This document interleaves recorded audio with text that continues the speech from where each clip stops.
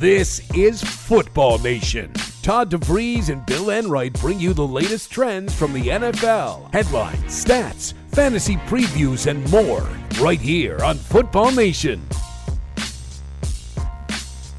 Hello, everybody, and welcome to Football Nation. Week 2 of the NFL season. Week 3 of college. We got big matchups in both worlds. We talk about it all here today. And, of course, we help you with your fantasy football lineups. I'm Bill Enright, and with me, as always, is Todd DeVries. Todd, days in between weeks of the NFL season seem to go by so quickly because we're live right now on FootballNation.com, Football Nation Radio, Thursday afternoon. The Jets and the Pats are kicking off tonight. Week 2 starting in just a few hours. I tell you, Bill, ever since the NFL went to this Thursday night schedule, it has made our life pretty difficult. Yeah. You know what I mean? We're just putting a bow on the previous week. Right. On about Wednesday, when we start shifting gears, fantasy football-wise and just regular content-wise at FootballNation.com. We start shifting gears around Wednesday, and then boom, there's a game on Thursday already. It's tough to digest what we saw the previous week and then already get prepared for the upcoming week. So exactly. we're doing our rankings on FFChamps.com like very early, a lot earlier than we're used to doing them. And then, of course, we go back and tweak them. But we want to get ready for the Thursday night game because we got a lot of people riding on the action tonight. Not so much from the New York Jets roster and maybe not so much with the Patriots anymore. What happened to all the Patriot playmakers? Oh, my God. Well, it's just been bad times, man. I mean, at least number 12 is upright. That's the right. key. That's all that matters. And that really kind of shows just how great Tom Brady is. You think about Peyton Manning, the weapons that he has around him with Demaryius Thomas, Wes Welker, Eric Decker, the new tight end Julius Thomas. And then you think about who Brady has. He's got a rookie in Kenbrell Tompkins who looked awful in week 1.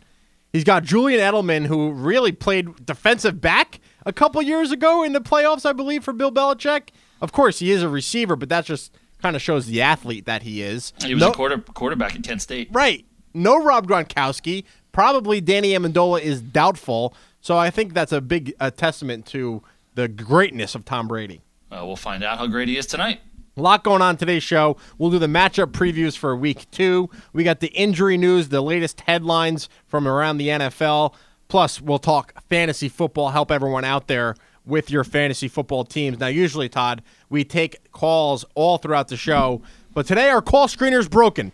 But there's another way that you can reach us, and that is email. radio@footballnation.com is our email address. You can send us your lineup questions. If you're worried about an injury, shoot us an email at radio@footballnation.com. And, of course, you can hit us up on Twitter as well. I got a lot of screens in front of me, Todd. Twitter is one of them. I'm at Bill Enright. You can follow Todd at CFF Geek. And, of course, the official Fantasy Football Champs Twitter handle is at FFChamps.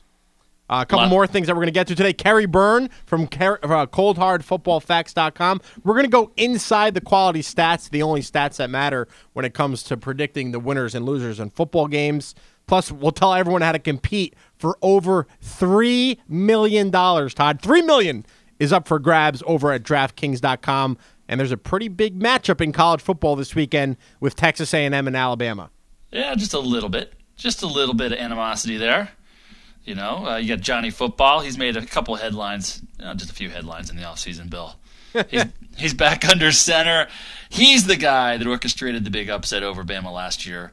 And Nick Saban. Nick Saban had a bye week last week, Bill, to prepare his defense for Johnny Football. So that's going to be an exciting game for sure. Yes, they're going to bring the wood down there in College Station. Should be good to watch. All right, how about some NFL injury news? Fantasy football players, you're going to want to listen very carefully to this because Atlanta Falcons wide receiver Roddy White, not looking so good, has a high ankle sprain, was kind of used as a decoy in week 1 against the Saints. And you got to love Roddy, Todd. He tweeted out, fantasy fans, if I don't practice this week, that's not a good sign. Get me out of your lineups. Got to love the fantasy assistance from a star like Roddy White. That would not fly if he was on the Patriots with Bill Belichick. You know what I mean? Can you imagine what he would say?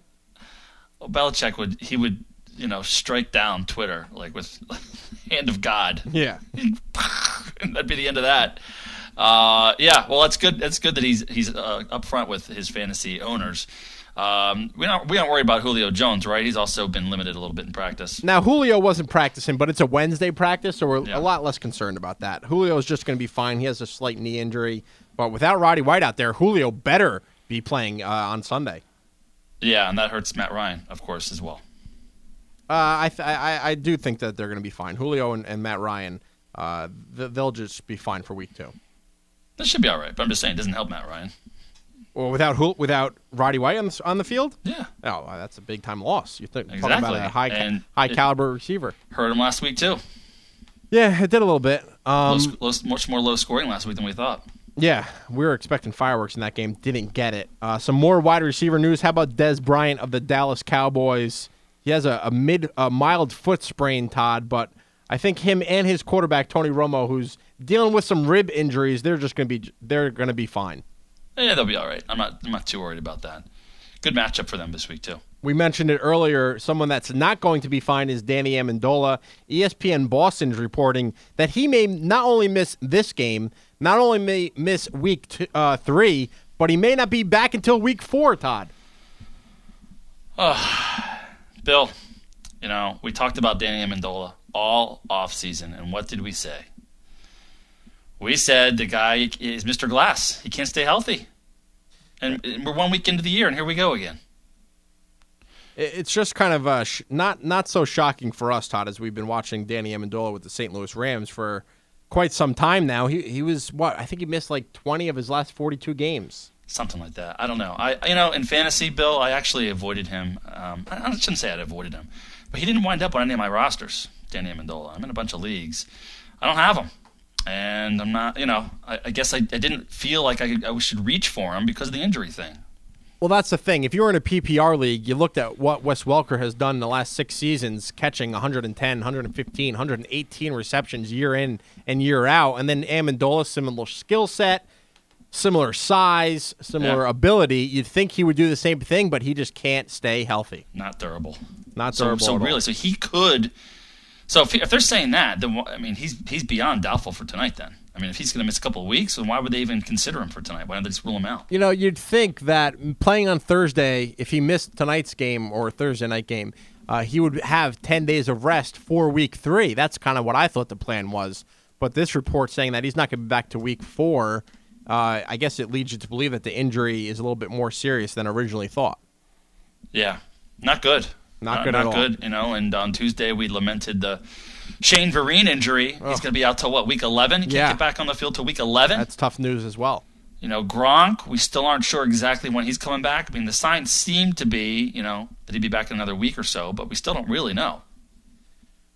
Sticking with this Thursday night game with the Jets now, it is reporting by ESPN Chris Mortensen that New York Jets quarterback Mark Sanchez will undergo shoulder surgery for his torn labrum, and that happened in the third preseason game in the fourth quarter, Todd. So it looks like Geno Smith will be the quarterback for the Jets because Sanchez is likely going to end up on IR. And this is all stemming from when he was in that preseason game at the end for no reason. Right, exactly. Brilliant move there, Rex. Do you think this is a move just to keep Geno Smith on the field? No. He really needs it. Yeah, he's hurt. I think he's hurt. I think that he has an option to try to rehab it a little bit during the season and play. Right. A couple weeks, or maybe halfway through the season, eventually he's going to need surgery either way. Yeah. So I think he just said to hell with it. I'm just going to get the surgery now.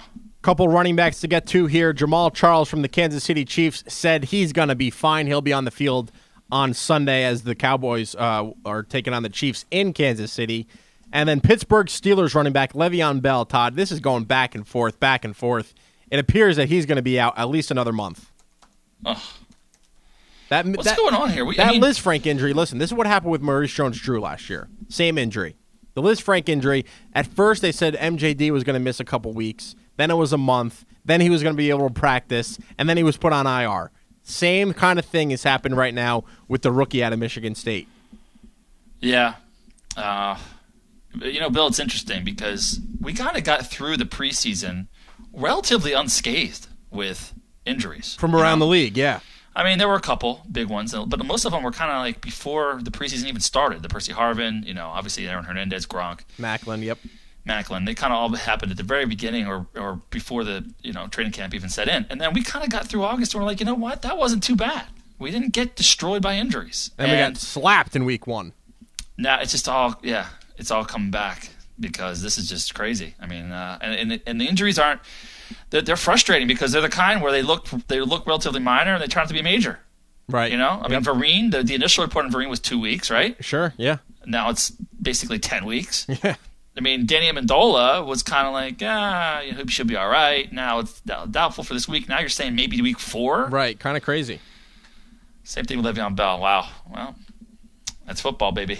One more injury to get to here, Todd. Jermichael Finley from the Green Bay Packers, their tight end, traveled to Minnesota to get treatment on his toe. Kind of alarming when a player leaves his own team doctors, goes to rival territory with the Minnesota Vikings, and tries to get some treatment on his foot. Or on his toe, excuse me.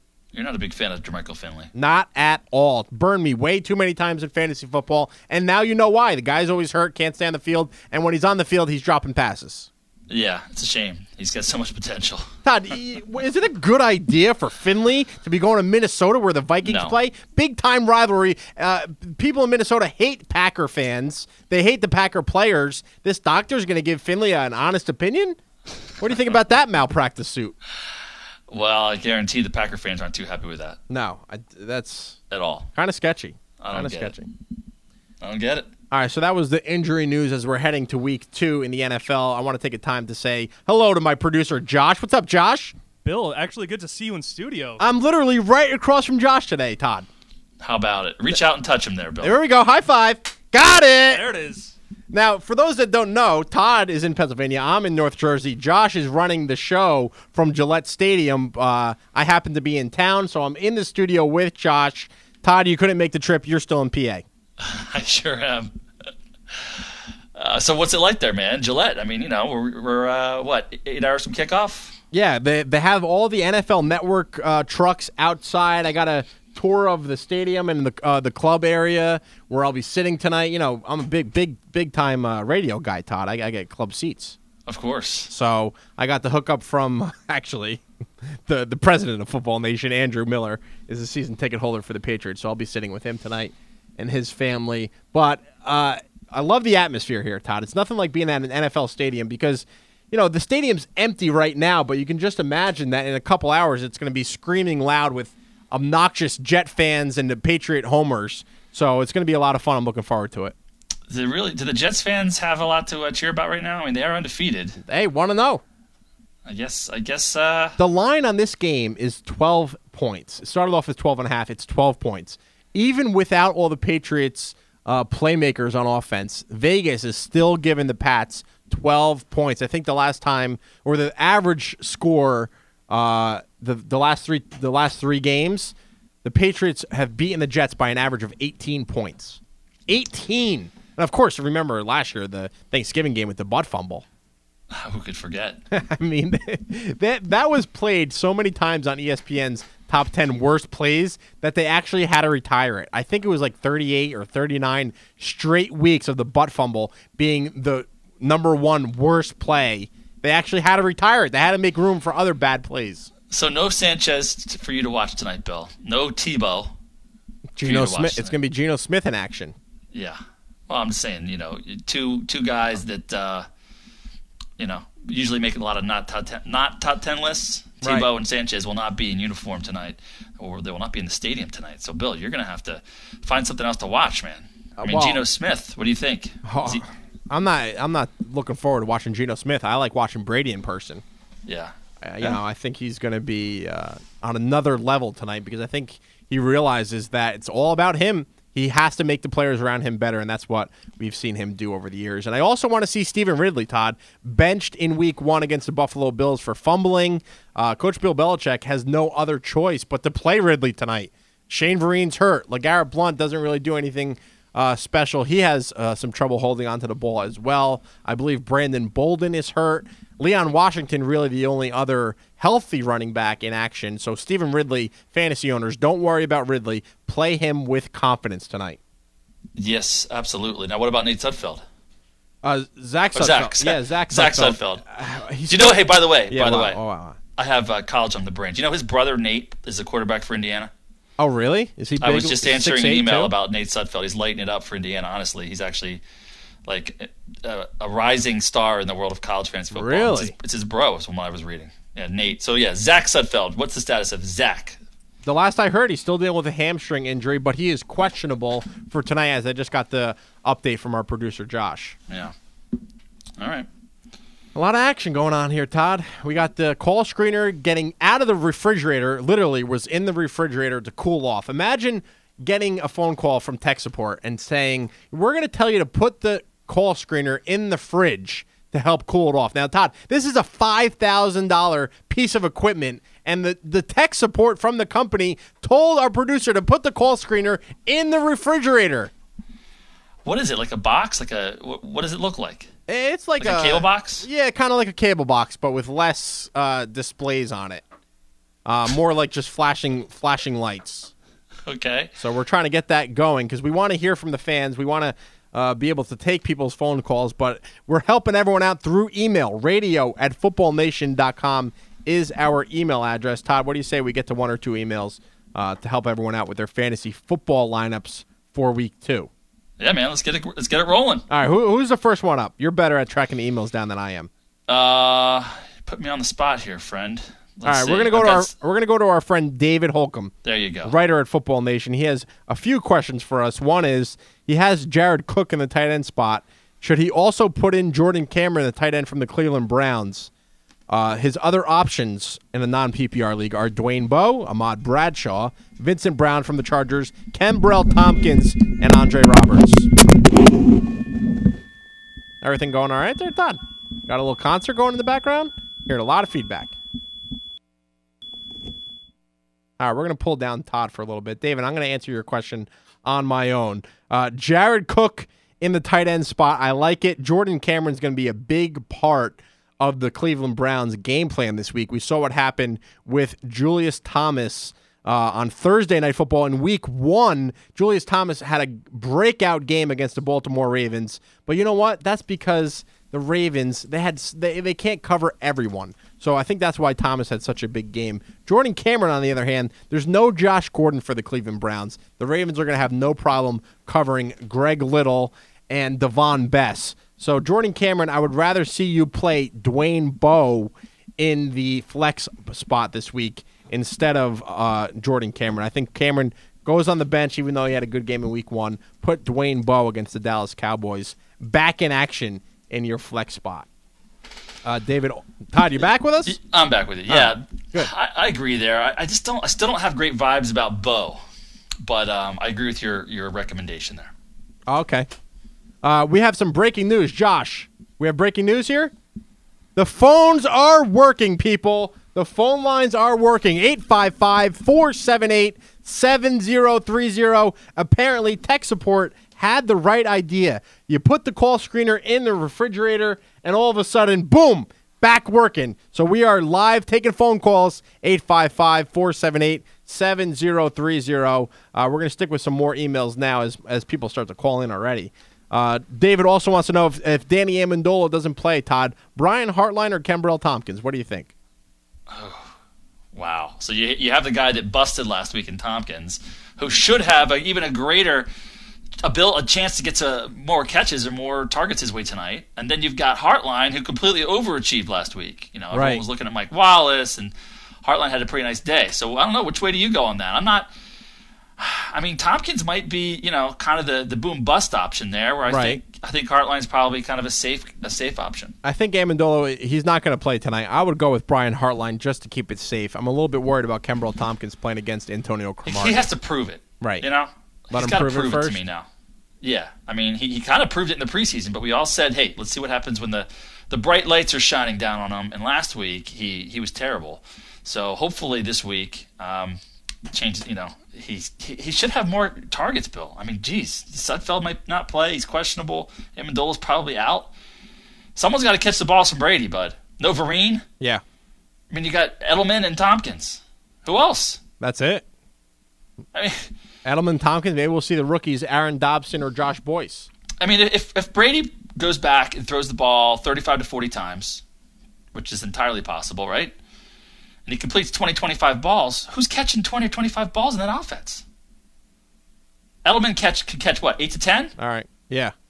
8 to 10? Yeah, that sounds about right. I mean, Edelman? So who's catching the other 10 to 15? Yeah, it's got to be somebody. Sudfeld doesn't play. It's even worse. That's what I'm saying. Yeah.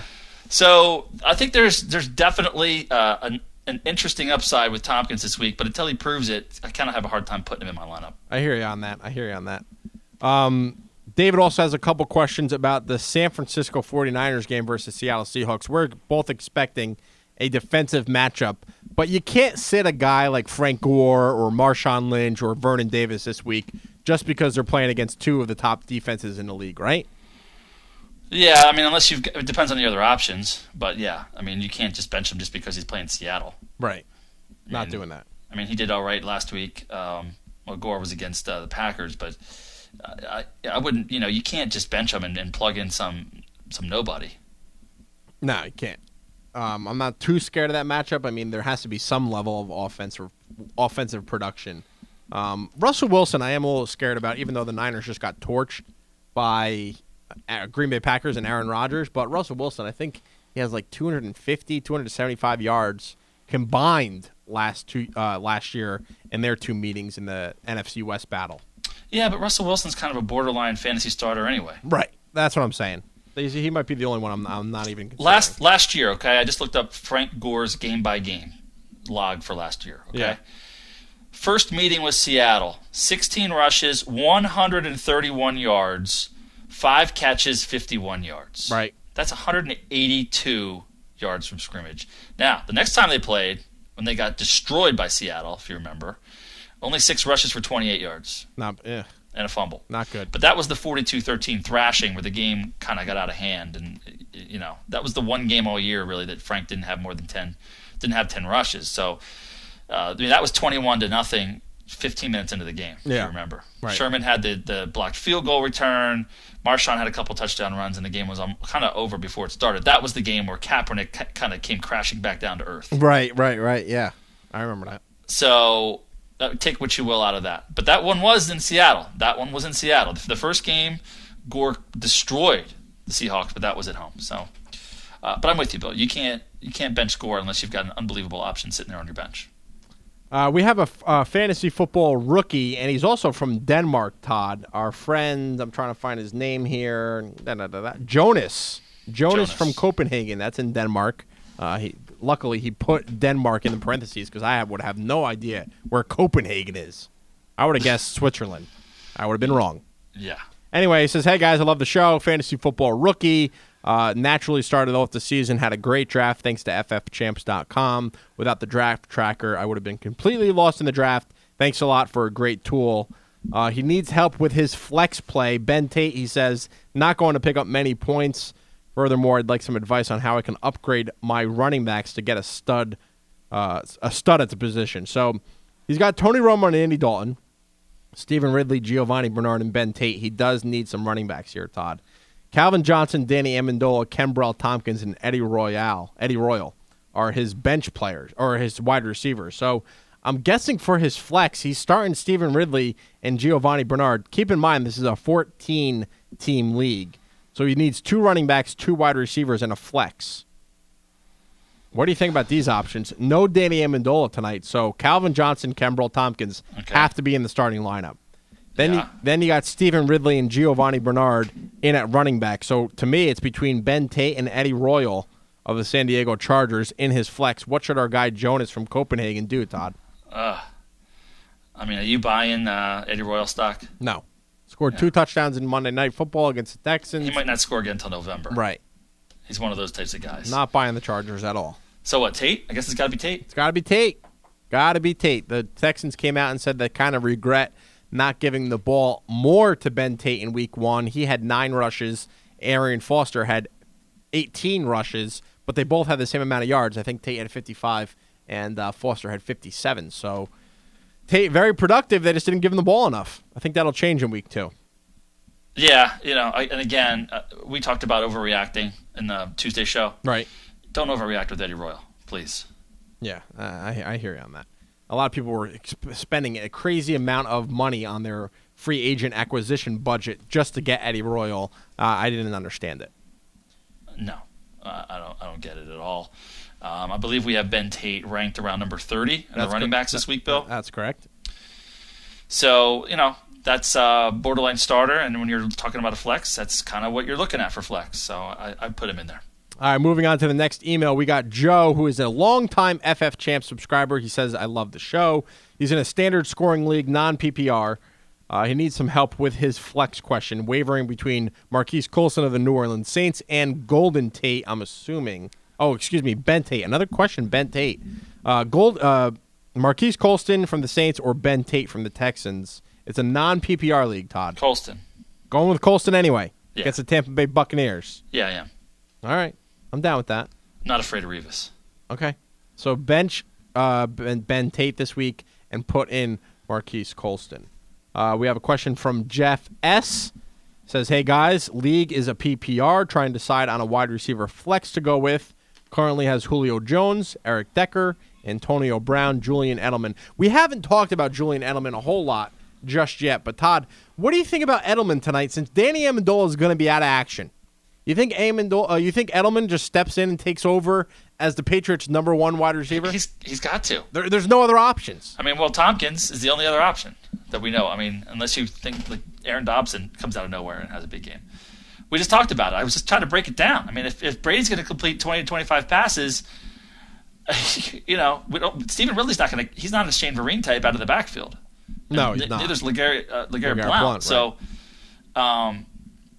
Edelman's going to. You got to figure he's going to catch 8 or 9 passes tonight. He has Jared Cook as the option to put in as his flex. Would you take out maybe Eric Decker or Antonio Brown, put Edelman into one of those wide receiver slots so you can sneak in Cook into that flex? Not sure if you do that. Full point PPR. Antonio Brown, pretty solid in that format. Eric Decker, lousy week 1. Do you think he bounces back against the Giants? I think Decker's going to be up and down all year. I think he's going to have some huge games. Yeah. And there's just so many weapons there. Brown. I mean, I'm thinking Brown is kind of the odd man out. Put Edelman into the third wide receiver spot. Edelman's in. Julio's in. Edelman's in. Okay. It's just a matter of, do you want to slide Cook in there and Cook's against the Falcons? I think Cook has to be in the lineup. He's such a big part of that St. Louis Rams offense. We saw it in week 1 with his 2 touchdowns. I might be taking out Brown. All right, take out Antonio. Again, this is for our friend Jeff S. Take out Antonio Brown. Put in Edelman in the wide receiver spot, and then there you'll have room for Jared Cook in at tight end.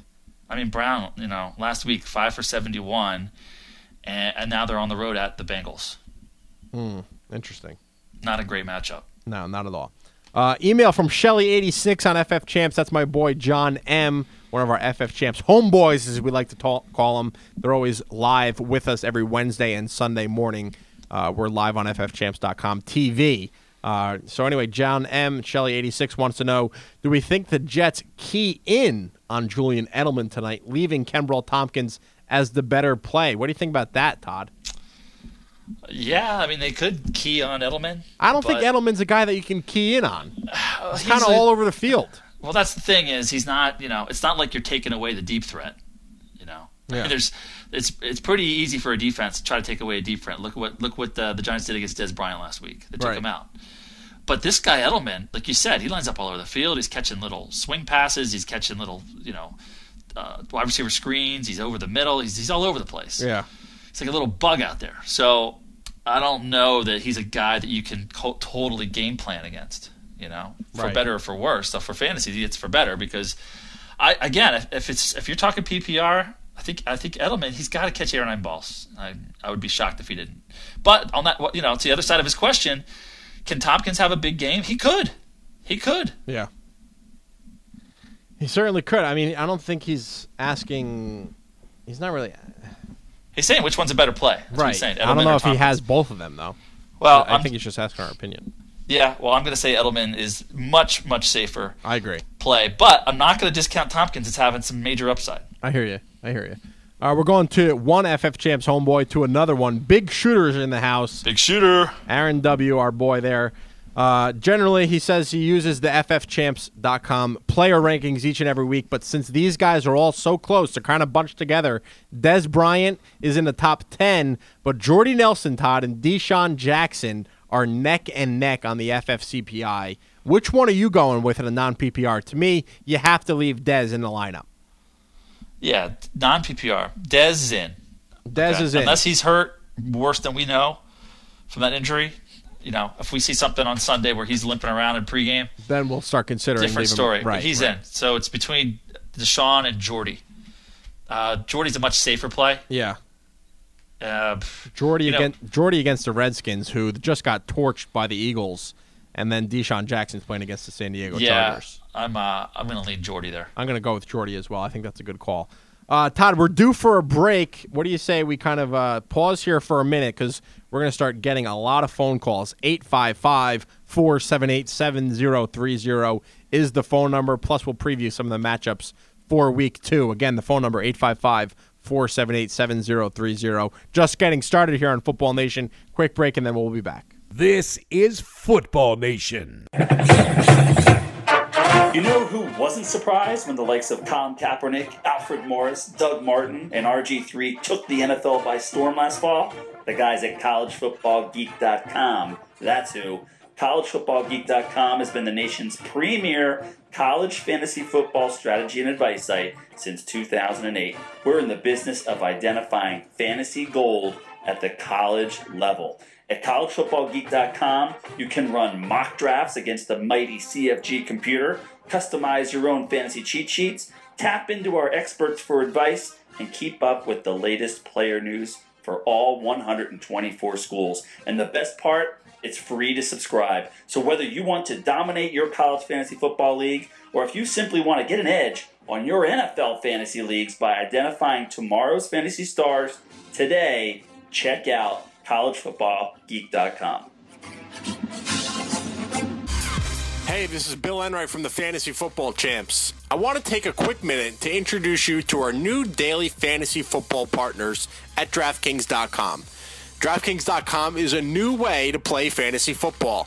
No more losing your best player and watching your season go down the drain. At DraftKings.com, you draft a new team every week and win huge cash prizes. Here's a true story. Last year, one guy won $100,000 in his very first football contest. $100,000 the first time he played. Sign up now with promo code CHAMPS and get a free contest entry once you deposit. Again, that's DraftKings.com. Promo code CHAMPS. Good luck. ColdHardFootballFacts.com Insider will change the way you look at the game of pro football with our groundbreaking quality stats. These are stats that have direct correlation to winning football games. The proof is in our performance at Cold Hard Football Facts Insider. We analyze every team and pick every game every week, straight up and against the spread. Cold Hard Football Facts Insiders have gone 500 or better against the spread in an incredible 72% of weeks since the start of the 2009 season. Visit coldhardfootballfacts.com, click CHFF Insider, and uncover the statistical secrets that separate winners from losers in NFL games. The proof is in our performance. Become a Cold Hard Football Facts Insider today at coldhardfootballfacts.com.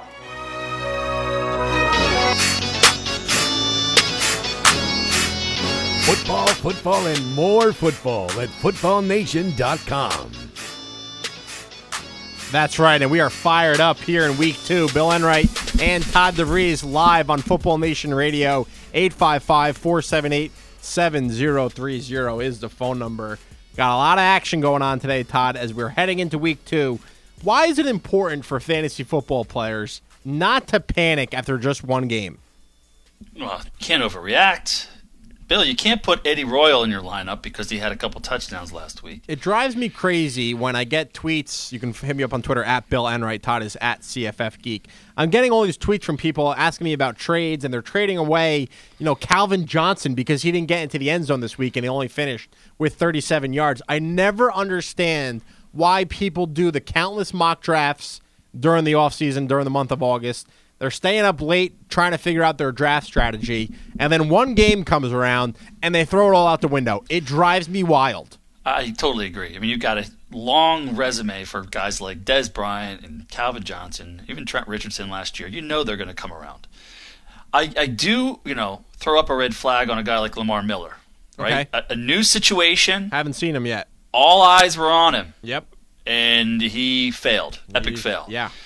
So, I don't trade him yet, but that's a guy that I have a red flag next to, and, he's got a couple more weeks to turn it around, or I will be cutting bait with him. Someone like that. That kind of situation, I can see people starting to get a little concerned about, but not these veteran guys. The same offenses, the same quarterbacks, in a lot of cases, the same coaching staffs. They're going to come around. Yeah. Yeah. It's 1 week. Right. You got to give it some time. You have to be patient. Have to let everything settle in. You have to. Sometimes you just have to get the kinks out. Yeah, I agree, man. And it goes both ways too. Like we said, can't get too excited about Eddie Royal. Personally, Bill, I can't get too excited about Michael Vick. No, not feeling him. Well, I'm feeling him, but I'm also feeling him getting pretty bumped up. Now, here's the thing, Todd. There are players that in your league may be hitting that panic button.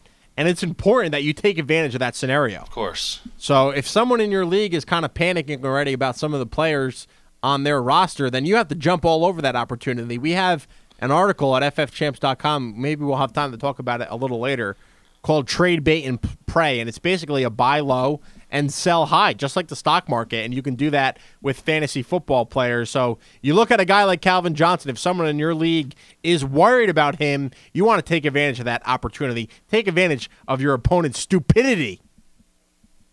Yeah. It doesn't happen in my leagues, Bill. Nobody does this. Not yet. Too competitive. Middle of the season, perhaps. Right. Middle of the season, if Calvin Johnson through 8 games has, 600 yards and 3 touchdowns. Right. Maybe, but not right now. It's too competitive. People are smart. They know they just got to wait it out. They'll come around. 855-478-7030 is the phone number. You can also email us, radio@footballnation.com. We're going to jump back to the emails where Andrew from Cali wants to know who we should play in his flex spot, Darren Sproles or Julian Edelman, and they get kick return bonuses in the action. So it's a 10-team full-point PPR league. Wow. Well, that throws a wrench into things. It certainly does. I'm going to go... You got to go Sproles here. I mean, full-point PPR and the kick return. I think that gives a little bit in Sproles' favor. I agree. Yeah, I think you got to go Sproles. But he doesn't say what kind of bonuses. But he does get 1 point per 25 return yards. So Sproles, maybe he averages 75 punt return yards in a game or 50. That's 2 points. Full-point PPR, the guy had 8 catches last week. Add in the receiving yards, you're looking at a solid 12 to 15-point week from Darren Sproles. Yeah, and then maybe he gets in the end zone on one of those catches, too. Could you be. Never know. I think that's the way to go. Go Sproles. Very safe. Very, very... By the way, both guys are great in PPR formats, Bill. So good job there from Andrew C.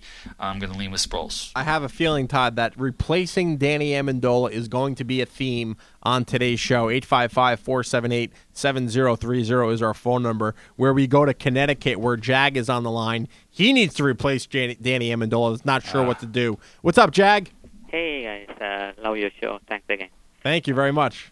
I have a question. As you know that, since Amendola won't be playing, do I want to start? I need 2 of these 4 people.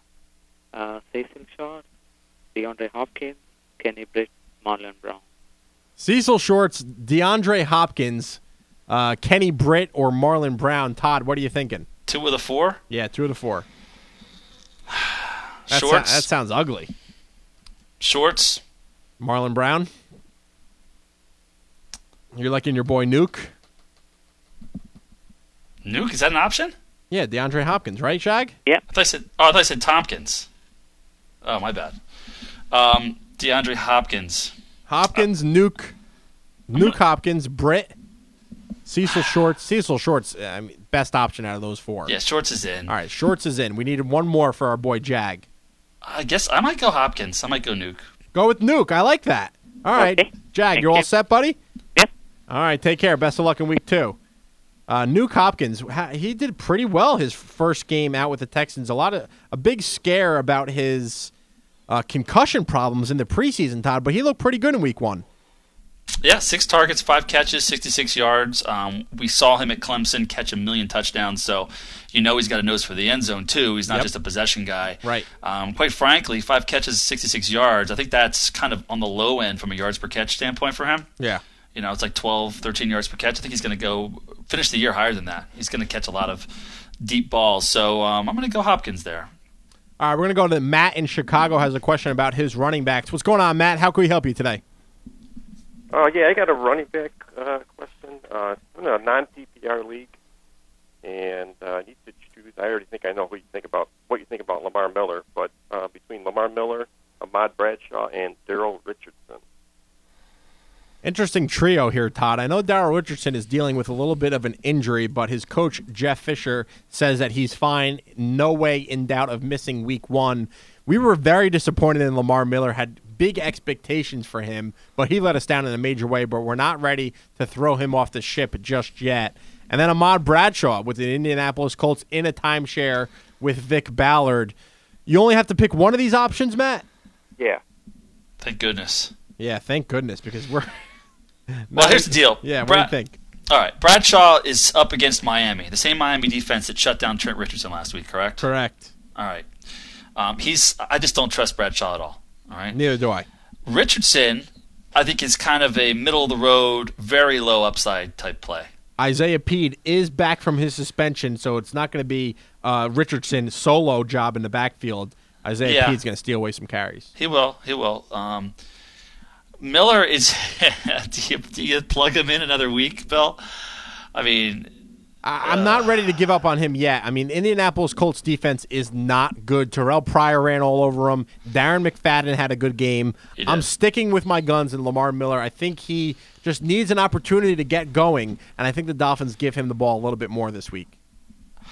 I'm going to agree with you, but I'm not happy about that at all. I would not feel good about it. Hey, Matt, you got to cross your fingers. Hopefully Miller comes to play. Step it up, Lamar, as we like to say, right?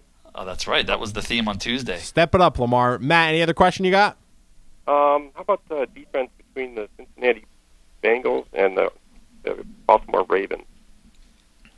Baltimore Ravens are taking on the Browns. Brandon Whedon is a turnover machine, dude. I might have to go with the Ravens this week. We got the Bengals Monday night, Pittsburgh at home. Yeah, that's tough. The Bengals, a lot of sacks. Yeah, a lot of sacks. Pittsburgh can't play any worse than they played last week. I just think that Baltimore is embarrassed by the way they played. I think they take a lot of pride in their defense, and Terrell Suggs and company are really going to show the world that they're still the Super Bowl champions. I like both. I like both plays, by the way. Yeah. I'm looking at the FFCPI. We've got them both in the top 8 this week. So I'm leaning toward the Ravens. They're both pretty solid. I'm leaning toward the Ravens. You're going with a coin flip, Todd? I might go Bengals on Monday night. Okay. All right. Matt, you got a decision to make. Pick your favorite host. I'm saying Ravens. Todd's saying Bengals. All right. Thanks a lot, guys. Best of luck to you, dude.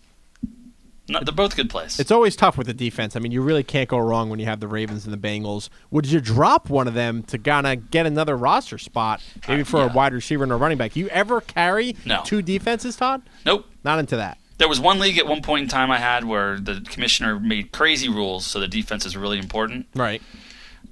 Which was ridiculous, in my opinion. But other than that kind of league, no, I never carry more than one. Have you ever carried two kickers in the past? Nope. No, not interested in doing that. Nope. I'll carry 6 or 7 running backs before I carry 2 kickers. Todd, we have a PPR question from Blake. He hit us up on email, radio@footballnation.com. He has a question about his tight end, PPR league, Kyle Rudolph or Kellen Winslow? How about Kellen Winslow out of nowhere? Can you believe that? Like, he was so done. His career was over. And, of course, he goes to the Jets where they have no playmakers. They have no choice but to throw to him because Jeremy Curley's out with a concussion. Stephen Hill can only run straight. Santonio Holmes is hurt. So, of course, Kellen Winslow is going to get some targets. I'm going Rudolph. You're going with Rudolph here, even though the inept quarterback of Christian Ponder can't The chances of Winslow scoring a touchdown in 2 weeks in a row very slim. Are like 0. I know he caught 7 balls last week. Yeah, I'm going to go with Rudolph. I mean, it's not even close on the FFCPI. We have Rudolph at 11, Winslow at But 21. I hear what he's saying. I mean, Rudolph only caught 2 balls last week, so Yeah. it's these are mid-level tight end options. So it's not like these are bad options. How did you wind up with these 2 guys? I guess you were hoping for Rudolph to be maybe He's waiting on Gronk to come around. Could He's be. got something like that because there's so many good tight ends. There's so many better tight ends than those guys. Right. I mean, we've got Rudolph, number 11 this week? Yeah. Only because How'd you not grab one of the, Cook, Cameron? I mean, how'd you not get one of those sometimes guys? it's tough. Maybe he liked It's Rudolph. just me. I mean, I don't know. We identified the big sleeper list this year. Yeah. Cook and Cameron, grab them. So I Both on did. Paid off big time. I don't know. But no, I can't. I don't know. I can't trust Winslow. It's like Winslow, no Sean Moreno. Yeah. Why don't these guys just go away? They make my life miserable. I'm tired of these guys. Get them out of here. No? Well, yes? I totally agree with you. I think it's They just cause havoc. Old news. Yeah, I know. They're not exciting to have on your team. Ever. No, they're not. They're like smoke and mirrors. It's like an illusion. What is it called? A mirage. It's like a mirage. You think they're good, but they're not good. I don't think they're good. No, well, I'm just saying that. I'd rather play like Brent Selleck than those guys. I hear you. Fred Davis. Yeah, that's not a bad option either. Brandon Myers. Not There's like 15 guys I'd rather play than Rudolph and Winslow.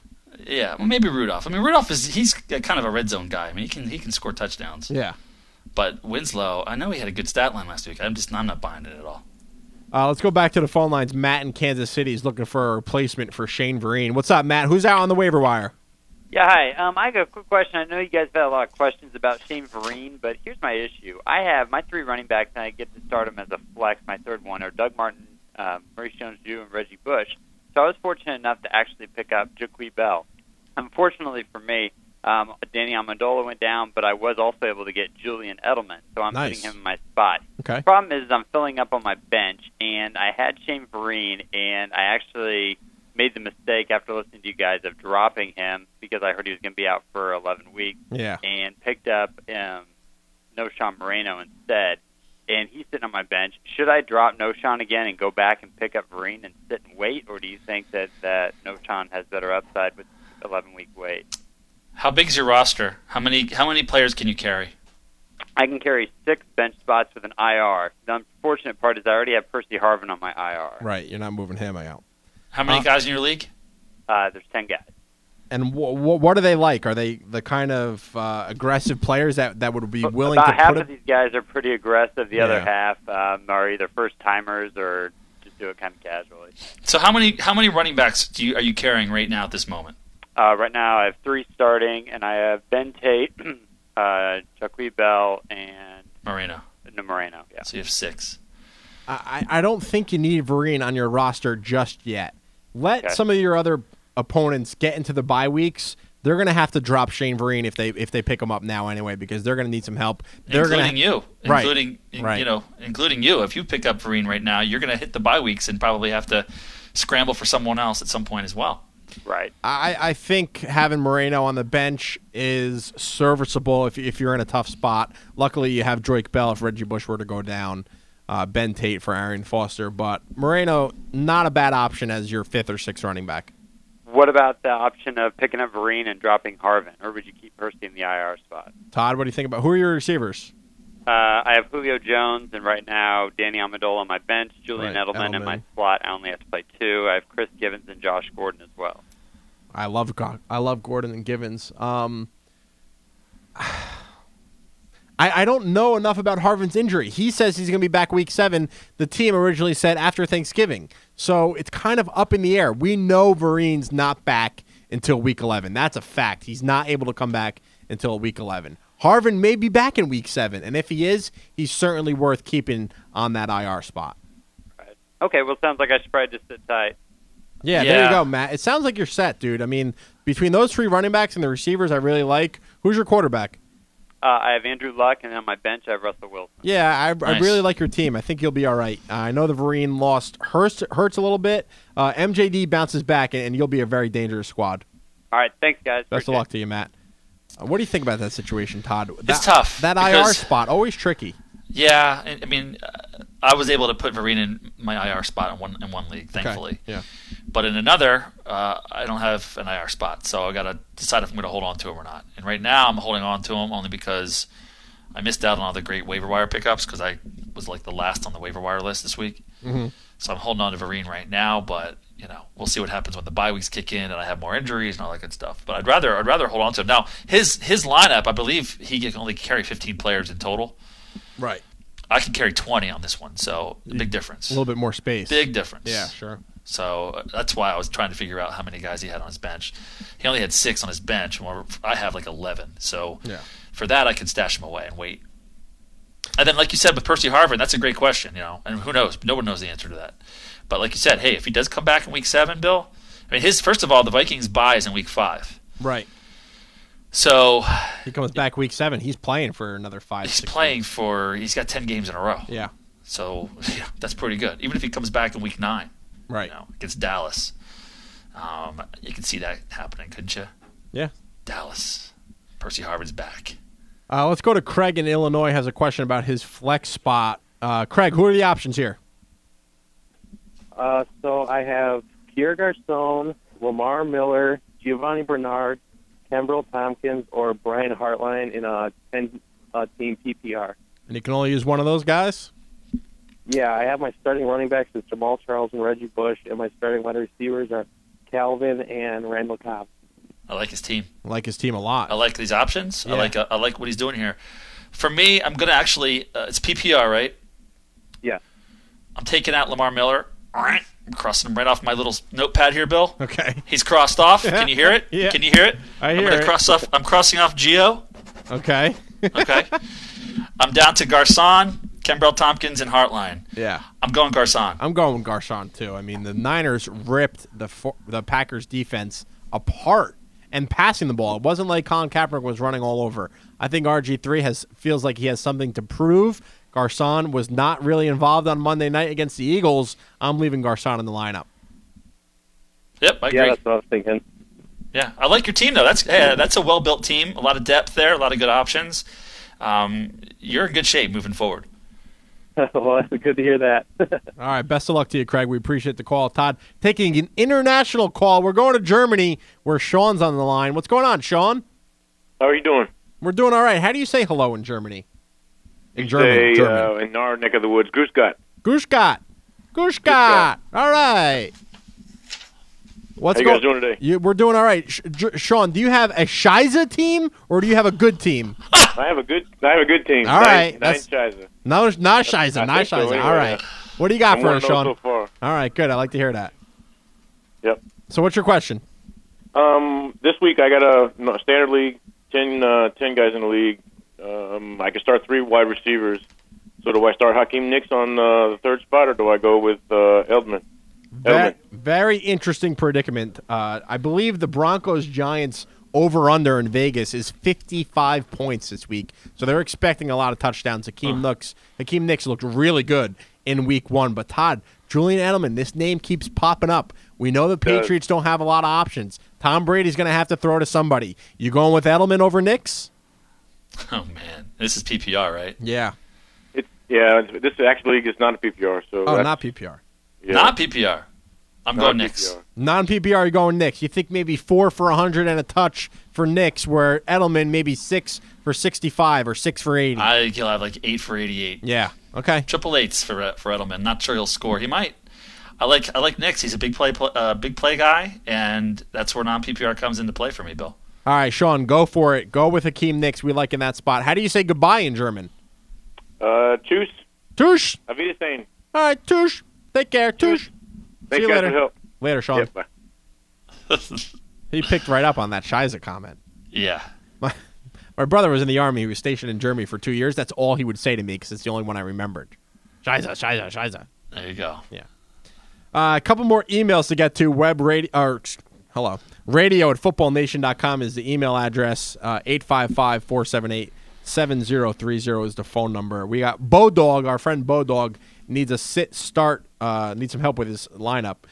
Really, it comes down to his running back 2, his wide receiver 2, and his flex, Todd. Okay. His options for running back, Giovanni Bernard and Joik Bell. Which one are you putting into that running back 2 spot. You like what you saw from Joik Bell? It's a full-point PPR league. I liked what I saw from Joik. What kind of name is Joik? I don't know. Kind of like Juke, but Joik. Seems a little bit more chipper. I'm the biggest Gio fan there is, but I'm kind of playing wait and see with him, Bill. He's going to win that. He's going to. I know. Yeah, he is. Eventually. It's I going to mean, happen. Last week, 5 touches of the ball. 5. He only had 2 targets receiving. He only had 4 rushing attempts. They're obviously trying to ease him into the offense, right? Huge game, Bill, against the Steelers. And we saw what Detroit did with Joik Bell. They actually played the guy quite a bit. He had 11 touches, and he knew what to do with them. This is a full-point PPR. I'm going to go Joik. All right, I'm down with Joik. So that's going to the running back 2 spot for our friend Bodog. What about the wide receiver 2, Pierre Garçon or Deshaun Jackson? I like both. We just told the other caller to go with Mr. Garçon. Right. Playing against the Pack. He was quiet last week. I'm going to go with Garçon again. But I do like Djax this week, too. I think he can. Well, keep that in mind because he has a flex spot open. Giovanni Bernard or Deshaun Jackson, process of elimination. Joik Bell and Garçon are in the lineup. You're going with Djax. Yep. I think as long as Vic is healthy, Deshaun Jackson has some pretty good fantasy value. And Vic is healthy right now, so I'm going there. Now, again, 2-3 weeks from now, hopefully this is no-brainer Gio. Yeah. Hopefully. Yep. But, when are the Bengals coaching staff, when are they going to start trusting Gio with the ball more than 5 times? Yeah, that's eventually going to happen. I think they can't deny his talent, can't deny his explosiveness. He's going to have to get some more carries. It might be a blocking situation, a blocking thing. He needs to brush up his blocking. Right. Keep Andy Dalton upright before he can get in there. Sure. Not sure what it is, but I thought it was kind of a joke that he had 5 touches last week. All right, that was for our friend Bodog. We're going to take a break. Coming up next, Kerry Byrne from ColdHardFootballFacts.com is going to join us. Plus, Todd, we're going to tell some people how they can make money playing fantasy football over at DraftKings.com. More Football Nation up next. Football Nation, there is no off season. Win your fantasy league and your trophy too. It's FF Champs, FF Champs for you. News, advice, rankings, and expert advice too. FF Champs is for you. FFChamps.com, ensuring you win from draft to playoffs. FFChamps.com, extraordinary results for fantasy football dominance. FootballNation.com is all football all the time. It's a one-stop shop for die-hard football fans to get their football fix. NFL, college football, fantasy football, news, analysis, videos, articles, and podcasts. You'll find it all on FootballNation.com. It's a great place to interact with thousands of hardcore, passionate NFL, college, and fantasy football fans. Want to get in the game?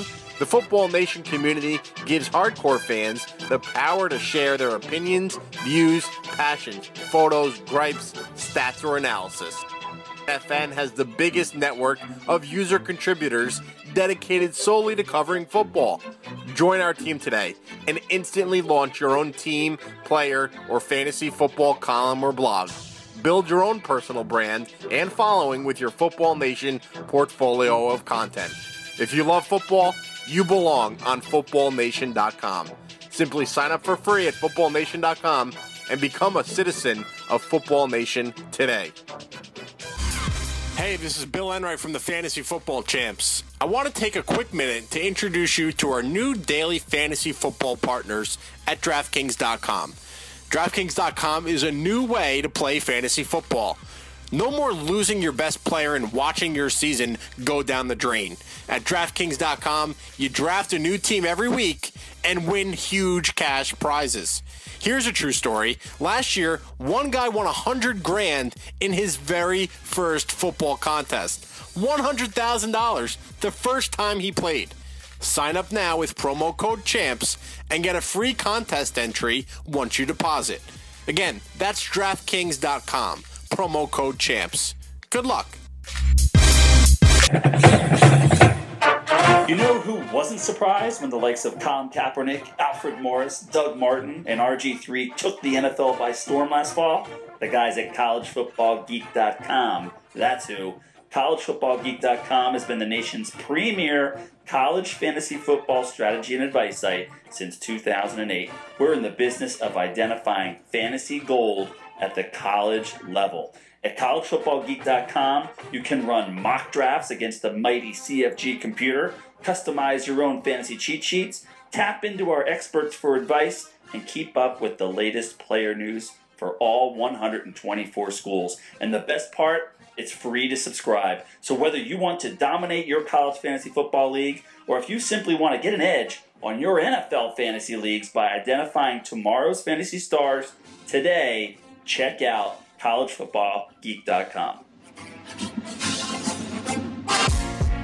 This is Football Nation. Todd DeVries and Bill Enright bring you the latest trends from the NFL, headlines, stats, fantasy previews, and more right here on Football Nation.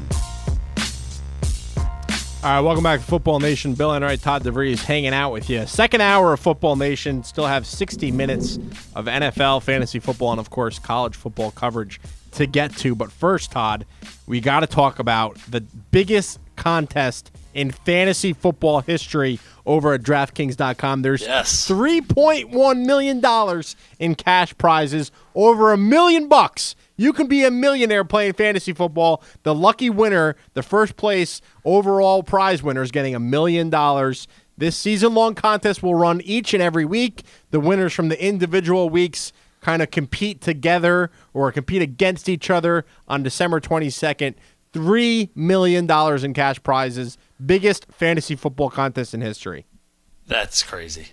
All right, so what we like to do is we kind of like to give you some best buys, some bargain buys, or some overpriced players heading into week 2. You have a fictitious budget that you use at DraftKings.com, and you have to kind of pick and choose players based on that budget to fill your roster. Quarterback, 2 wide receivers, running backs, a flex, a tight end, kicker, and defense. So we're going to go through the quarterbacks, the running backs, the wide receivers, and the tight ends. Todd, first up on the best buy list at quarterback, I know he had a bad game in week 1, but I got Robert Griffin III, $6,900 versus the Packers. I think he's a pretty good buy. I totally agree. You know, he had a rough first half. I think he'll rebound nicely. I think he started getting a little bit into a groove. Granted, the Eagles were playing in a prevent second half pretty much, but I think he'll be just fine against the Packers. Colin Kaepernick ripped him to shreds. Packers defense is not that good. So I think that's a pretty good bargain there. What does that rank him there? Is that about the 12th or 13th quarterback? Right. I think he outperforms that price. I agree. The next up, you said it a little bit earlier in the show, as long as he's healthy, he can make some plays. Mike Vick at $5,700 seems like a steal to me. Yeah. Right? I'm looking here. What am I missing here? He's like number 20-something, like 23. I couldn't believe it when I saw it. And the funny part is, it's not my absolute steal for this week. My absolute steal for week 2 is Eli Manning coming in just a little bit above where Mike Vick is, $6,100. Again, I said it before. The over/under for this game is 55 points. David Wilson had some struggle fumbling the football in week 1. So I think the Giants have no choice but to pass the ball a lot against the Broncos. They're going to try to keep up with them. With the amount of points that the Broncos are putting on the board, Eli Manning is going to be passing a lot. Absolutely. I mean, they can't run the ball, right? You're right. They're not going to be able to. I mean, geez. The guys we just identified, Bill, I just kind of told them up here. They're number 13, 20, and 24. I can't believe Vic is that low. I mean, if I'm playing, and I am going to play this week, Vic's going to be in my lineup. I may do 2 teams. Eli Manning is going to be my other quarterback. I agree. All right, how about the overpriced quarterbacks? Terrell Pryor, $7,100 versus the Jaguars. Russell Wilson, $7,700 versus the 49ers. And then Cam Newton, $8,900 versus the Buffalo Bills. All right. The Russell Wilson one is way out of whack. $7,700 versus the San Francisco 49ers. Yeah, I don't get that one. Terrell Pryor is over $1,000 more than Eli Manning. How does that happen? Well, they're playing Jacksonville. He's coming off a hot week, and they're playing Jacksonville. And I said it last week. I'll say it again. I'm not that shocked that Terrell Pryor had a good opening game. It's just not going to last. And it might last one more week, but not for this price. Right? Right. This is – Vic, and Eli are clearly the plays over Russell Wilson in this format for that price. Vic is $2,000 cheaper, right? Yeah, he's $5,700. Right. I'm not good at math. So 71. I'll leave yeah, that it's up to you. $1,400. All right. Yeah. So yeah, that's some good stuff there. Right there, already you've saved yourself a couple $1,000s off your salary cap. It's a $55,000 salary cap, right? Yes. And if you boil down the math, actually it's $50,000 salary cap. 50,000. Yep. If you boil down the math, it's about $5,500 per player. Correct. So if you're getting Vic, you're right on average. You're going to have a lot of money to spend elsewhere. And you can possibly spend them on one of these running backs. Best buys for running backs. I got D'Angelo Williams, $4,200 versus the Buffalo Bills. Obviously, we saw Shane Vereen have a pretty good day on the ground against the Bills in Week 1. Then I got Steven Jackson playing against his former team. Some extra motivation, Todd. $6,300 for Steven Jackson taking on the Rams. I like that. Maurice Jones-Drew travels back to his home state of California. Maurice Jones-Drew coming in at $5,700 versus the Oakland Raiders. They can't stop anyone on defense. I'm very surprised MJD is so cheap.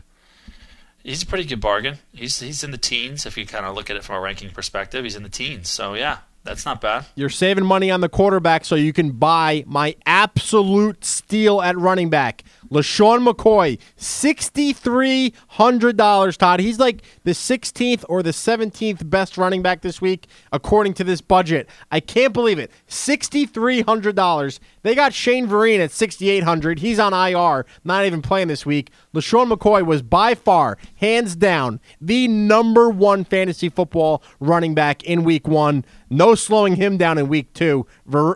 Shady McCoy going to be on all my rosters. Yeah, that makes a lot of sense. Can I just throw one more out there? Go ahead. Just in case you're interested. What do you got? How about Eddie Lacy? Not bad. $4,200. He's the 26th ranked running back. Our FFCPI has him around 18, and he's against the Redskins. Can't stop the run. They couldn't last week. No, they can't. So I think that might be another guy to kind of eyeball there as well.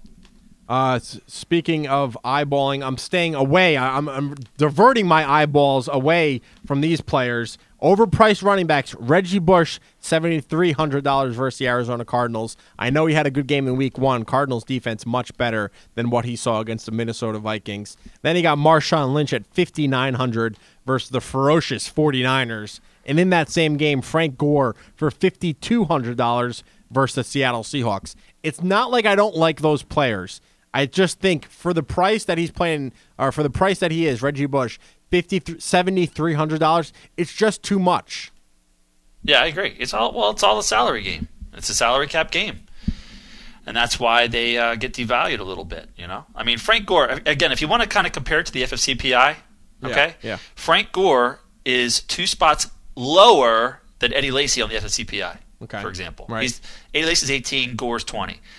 And then you look at the salaries, and Gore's costs, $1,000 more? Yeah. Than like an Eddie Lacy? Pretty crazy. So, yeah, what I don't understand is the LaShawn McCoy one. That's a no-brainer. That's definitely the best buy at the running back position. Let's go over to best buys at wide receivers. Andre Johnson had a phenomenal game in Week 1. He's only $6,400 versus the Titans.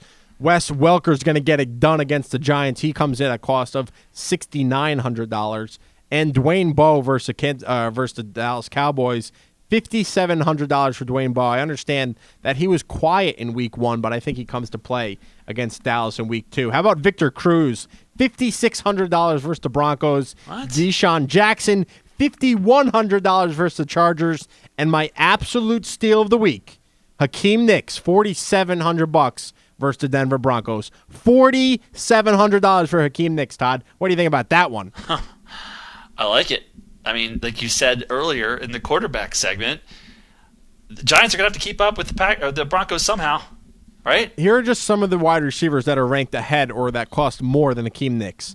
T.Y. Hilton, $4,800. Brian Hartline, Tavon Austin, James Jones from the Packers, Cecil Shorts, Mike Wallace, Antonio Brown. I don't know what's going on, but Hakeem Nicks is going to be my lineup with McCoy and Mike Vick. Where's Edelman? Edelman is at $5,100. Interesting. I'm clicking on his name as we speak, actually. Interesting. I'm setting my lineup while we're doing this because I'm Got playing it. tonight. These guys are coming in at cheap. I'm setting my lineup, and I'm going to enter this contest. I'm going to win it. All right, so those were the best buys at wide receivers. Let's move over to the wide receivers that are a little bit overpriced this week. Roddy White comes in at $6,300. Stay away. We don't expect him to play. Steve Smith, $5,900 for the Carolina Panthers as they take on the Buffalo Bills. Mike Williams from the Tampa Bay Buccaneers, Todd. I couldn't figure this one out, but he's $5,700 for the Buccaneers versus the Saints. And then Antonio Brown, I mentioned him when I was talking about Hakeem Nicks, $5,300 versus the Bengals. Yeah, none of those guys excite me at all. I'd stay clear of all those guys, no doubt. Best buy for the tight ends. We got Julius Thomas, breakout candidate in week 1. I think he has a very good game against the Giants in week 2. $5,100 for the Broncos tight end Julius Thomas. Then we got our guy Jordan Cameron from the Browns, comes at a cost of $4,100 versus the Ravens. And then the absolute steal of the week. He had 2 touchdowns in week 1. Owen Daniels of the Houston Texans as they take on the Tennessee Titans. He'll cost you about $4,000. Not bad. Bargain. Some of the overpriced tight ends that we're talking about. Jermichael Finley from the Green Bay Packers dealing with a toe injury. Went to go visit a toe specialist in Minnesota this week. He comes at a price of $4,900. And Brandon Myers of the New York Giants is playing against the Denver Broncos, $4,100. And then Kyle Rudolph comes at a cost of $3,900. It's not that I don't like those players. It's just that their price doesn't match up to what I think the best buys are in that area. Yeah, I mean, Brandon Myers isn't a bad play, but he's the same price as Julius Thomas or Jordan Cameron.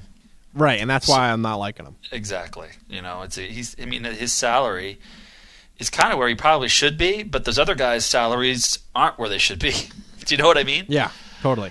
Like Thomas and Cameron should be much higher. They should have much higher salaries. So yeah, those are good. Eventually, Bill, some people are going to come around to Jordan Cameron. I don't know what people are waiting on. Guy had 28 fantasy points last week. Yeah, what is going on here? Why aren't people giving this guy some respect? He did it in the preseason. He's doing it now. They have no other options. Josh Gordon's out.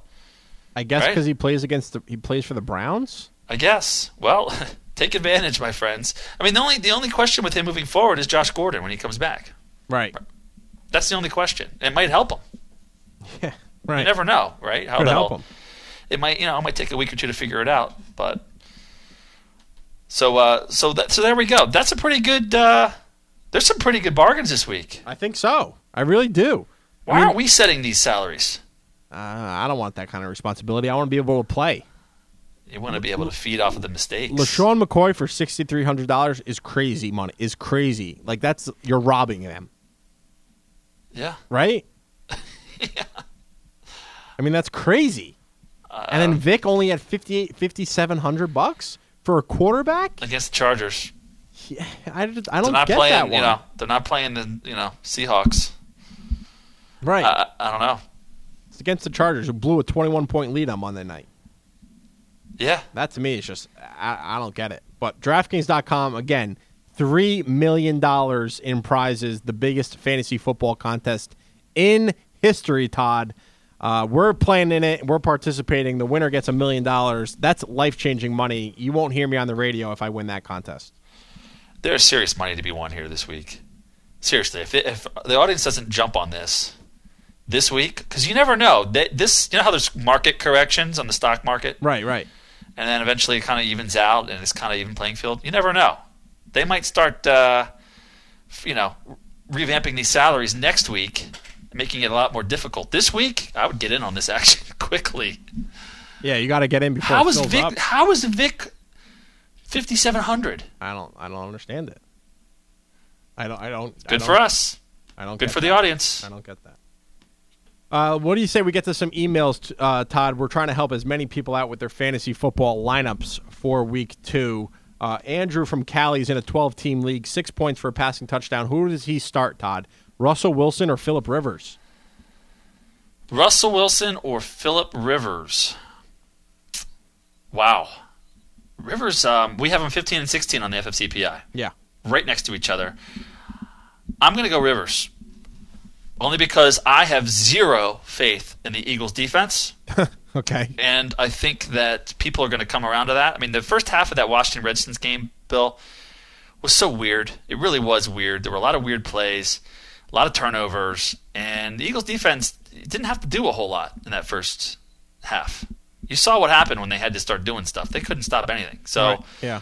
I don't think Russell Wilson's going to be a complete bust this week against the Niners, but I think Rivers might throw for 250 and 2 or 3 touchdowns this week.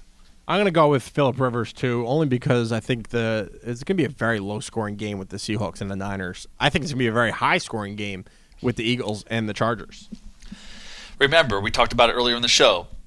The Seahawks crushed the Niners at home last week, 42-13. Yep. But the first 3 touchdowns were Marshawn Lynch running, and defensive special teams score. Okay? So it wasn't like Russell Wilson ate him up in that first quarter. Do you know what I mean? Yeah. Let me look at his stats real quick before we move on. Russell Wilson, well, he had 4 touchdown passes last year in that game. Never mind. He had 171 yards, 4 touchdown passes. 171 yards. You can't rely on those 4 touchdowns again. Although the 49ers defense, their weakness is their pass D. Yeah.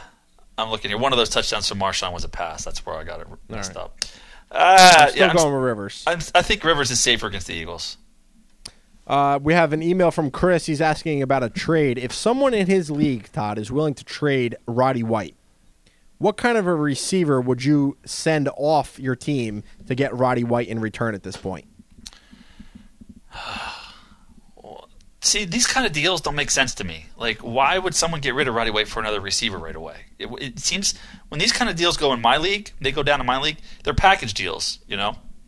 It's a running back and a wide receiver right. for someone else's running back and wide receiver. Right, and right. Roddy's a part of the mix. 1 for 1, I mean, the guy must be – it's week 2, and the guy getting rid of Roddy is so hard up that he needs another wide receiver to start right now? He's hitting that panic button. Well, to answer his question, Bill, who would it be? I mean, I don't know. Edelman? I guess. I mean, Edelman is. You got to find someone that's hot and that's going to have near-term success, but you're not sure about his long-term. Right. Do you know what I mean? I mean, Edelman. I'm trying to look at Colston. I'm trying to look at our rest of the way rankings. That's kind of. How about like Colston? I don't know if I'd give up Colston for Roddy White at this point. Torrey Smith? Yeah, I'd give up Torrey Smith. I'd give up. How about Decker? I'd give up Decker. I wouldn't give up Bo. I wouldn't give up Jordy Nelson. I'd give up Mike Wallace. I'd probably give up Steve Smith from the Panthers, but that's probably where I'm drawing the line. Okay. Decker, Mike Wallace, and that might be it. Edelman. Torrey Smith. Because he's hot. Edelman. And Torrey Smith, right. Okay. Mike Wallace. Okay.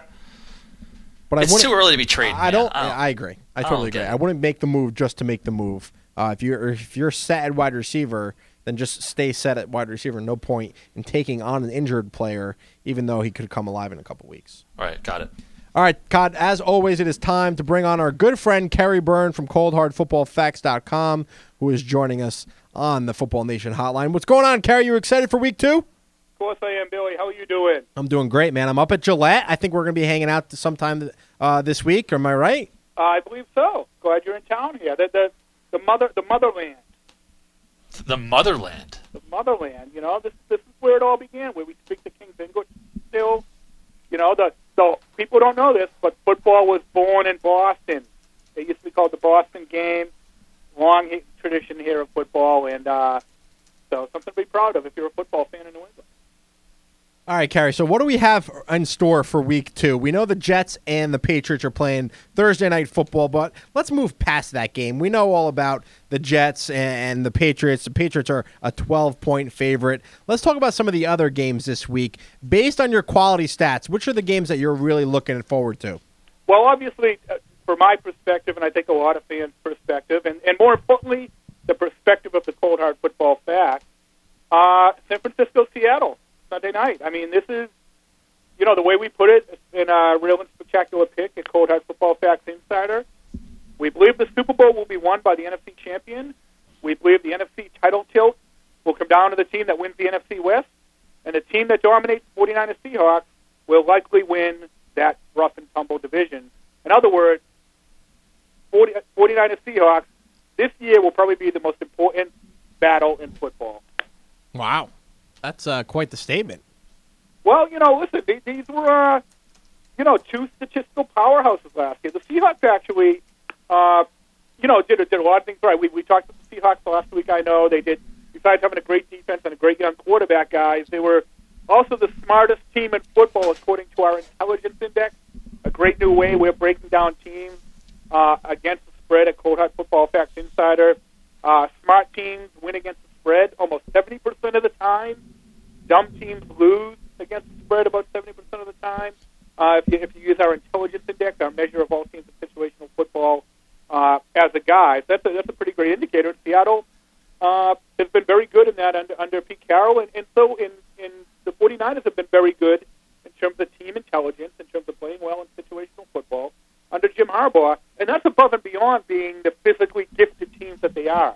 These are talented teams, guys, that play smart, fundamental football, and I think either one of these teams could win the Super Bowl. Now, Kerry, when you take a look at their quarterbacks, Russell Wilson, Colin Kaepernick, both of them have the ability to rush the football. We know that they can move, make plays with their feet. When you're looking at your real quarterback rating, how does a quarterback's ability to run, make plays not only with his arm, but run around the field and pick up some yards, how does that factor into your real quarterback rating? Well, here's why it's important. What happens is real quarterback rating measures all aspects of quarterbacking play. Passing, as well as rushing touchdowns, fumble, sacks. When people talk about quarterbacks, they almost always talk about just their passing ability. Passer rating, yards per attempt, passing yards, passing touchdowns. There's a lot more to quarterbacking, guys, than just passing the football. Right. And what happens statistically, when you look only at passing to measure a quarterback, you're ignoring much of the game. You're ignoring his ability to scramble, his ability to avoid sacks, his ability to hold on to the football in the pocket, his ability to rush some touchdowns. All of that is ignored by every other measure of quarterbacking play. That's why we have real quarterback rating, because we want to know how well is a quarterback playing in all phases of the game. And what we found is that it really has such an incredibly high correlation to success on the football field. If you're better in real quarterback rating, you win almost every single game. That's how important that position is. By the way, the 49ers enter week 2, number 2, Colin Kaepernick, number 2 in real quarterback rating. Russell Wilson, number 11, not bad. I expect him to climb a little bit. He didn't have his best day against Carolina, but still pretty good. I mean, these are two guys who are going to be leaders of real quarterback rating right to the very end. And Kerry, the real quarterback rating, there's a 4-letter network out there that kind of came up with their own version of this. Boo. Yep. Right? Yep. And you went head-to-head with them last year and proved the dominance of your real quarterback rating. Why don't you tell the listening audience how your stat stacked up with ESPN's total quarterback rating in week 1? Well, here's the main difference, okay? The ESPN calls it total quarterback rating. We came out, by the way, with our indicators at the same time. We were working on ours when they were working on theirs, and just happened to come out at the same time. Just coincidental. What the ESPN version does is they have guys sitting in a dark room, looking at film, deciding who gets credit and blame for various plays. Which is fine if that's what you want to look at, but that's fraudulent in a certain way, because as we like to point out, the scoreboard doesn't care who gets credit or blame. It's a team sport. And our real quarterback rating is a pure actual statistic, independent of judgment by the human eye. And what we find, more importantly, is that our real quarterback rating has a much higher, what we call, correlation to victory. You are more likely to win a game if you're high in our real quarterback rating than you are in the ESPN version. It's just a case in point this week, and we have a guy covering real quarterback rating for us each week, Sean Church. The top 13 teams in the ESPN version this week went 6 and 7.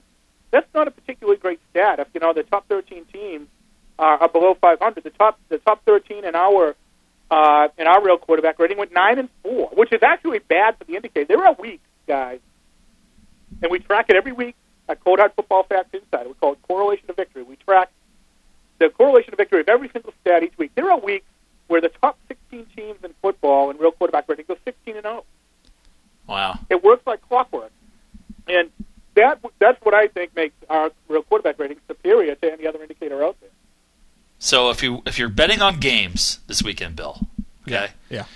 And you only have a few minutes to go to Cold Hard and check out Insider, and there's one indicator that you need to look at.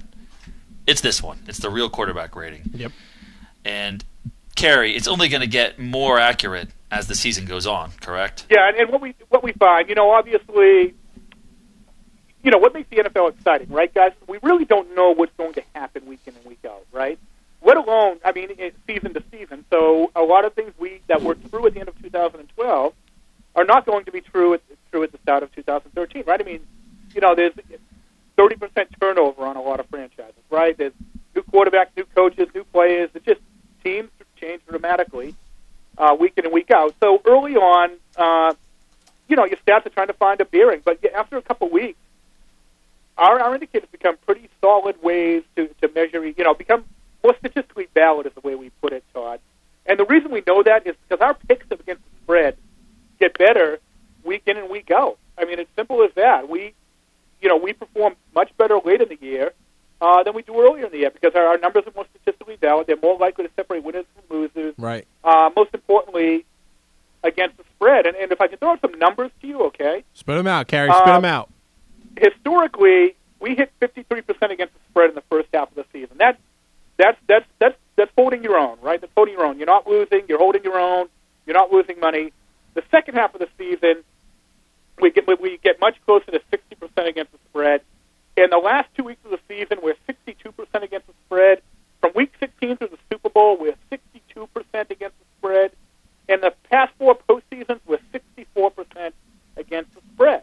Just proof, step by step, our numbers grow more valid, and our ability to pick games against the spread grow more valid. Other people out there, people are guessing. We're not guessing. We're using statistically proven parameters to separate winners from losers. And what's a very tough against the spread market? Because let's face it, the point spread, guys, is nothing but an imaginary number that's made up. It's really if you're trying to pick games against the spread, you're kind of betting against an arbitrary, what's at the end of the day, an arbitrary imaginary number, intended to get money on each side.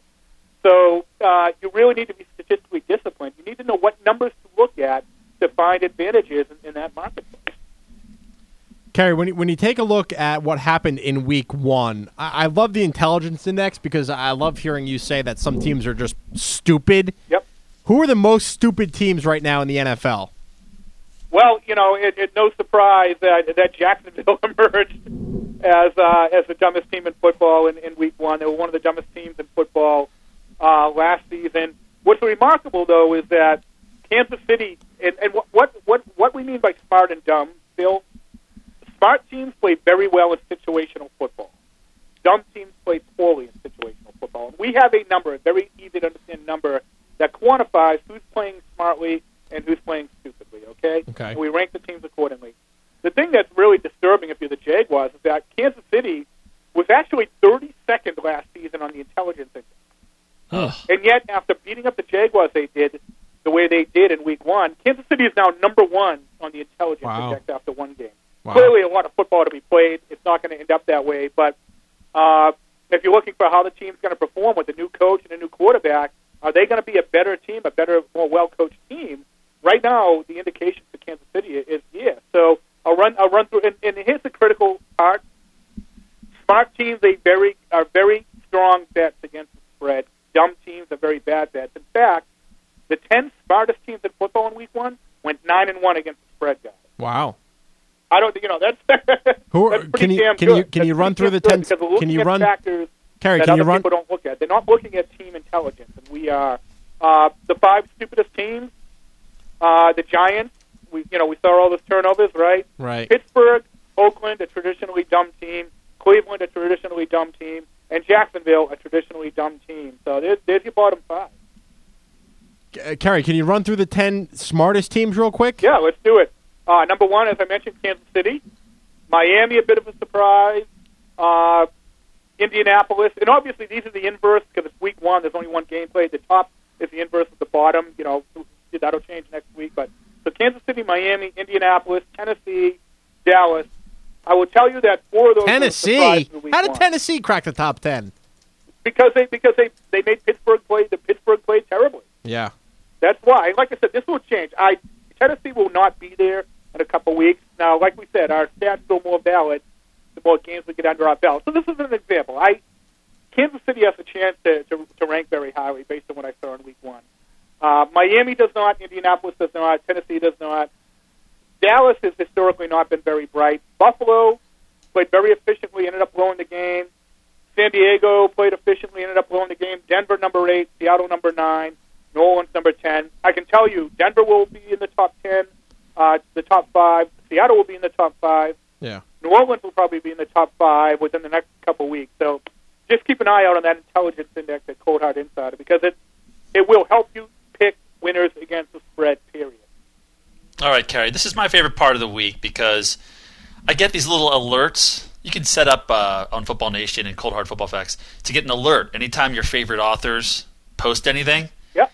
And I get these alerts that say, Kerry Byrne has posted a new article, and it's a real and spectacular pick. And you have a real and spectacular pick for every game, every week at Cold Hard Insider. So, Kerry, with all these spectacular and real and spectacular picks, which is the one that you want to put your butt on the line with this week? What's your best pick of the week?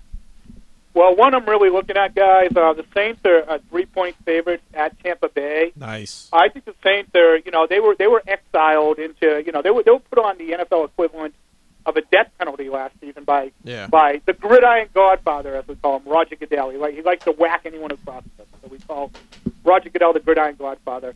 The Saints were a very, very stellar offensive team last year, mired with one of the worst defenses in football history.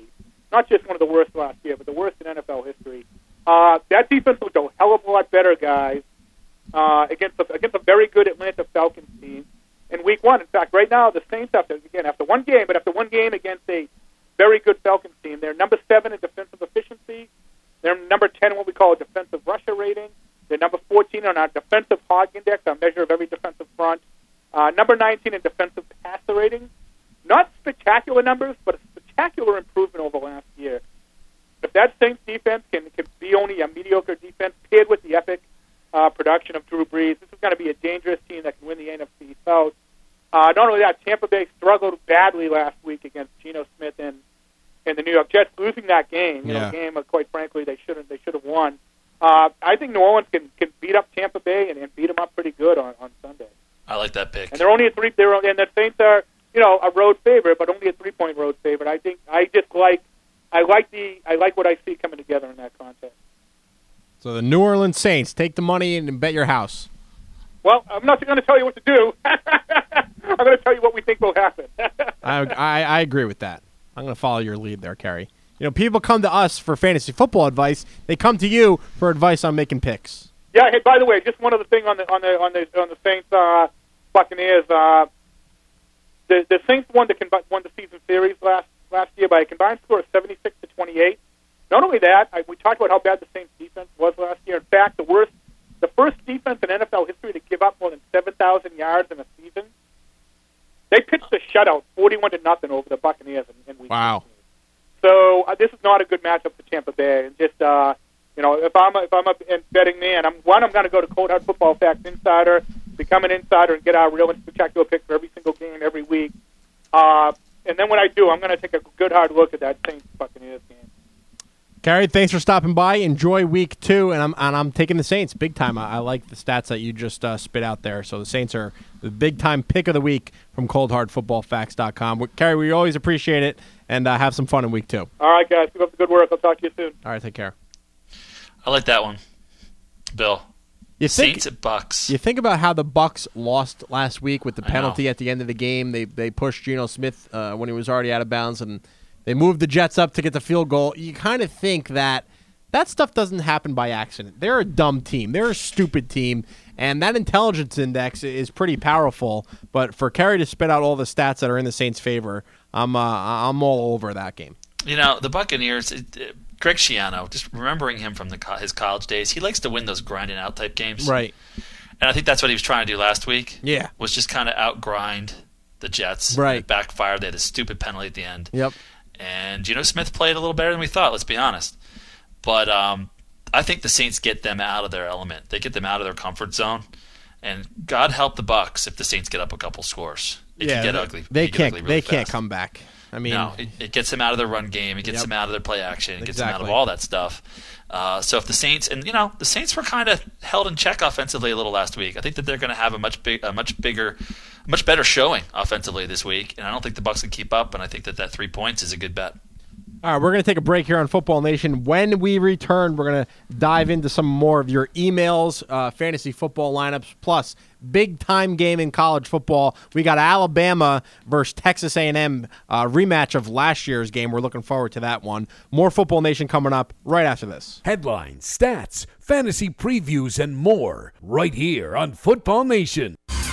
Hey, this is Bill Enright from the Fantasy Football Champs. I want to take a quick minute to introduce you to our new daily fantasy football partners at DraftKings.com.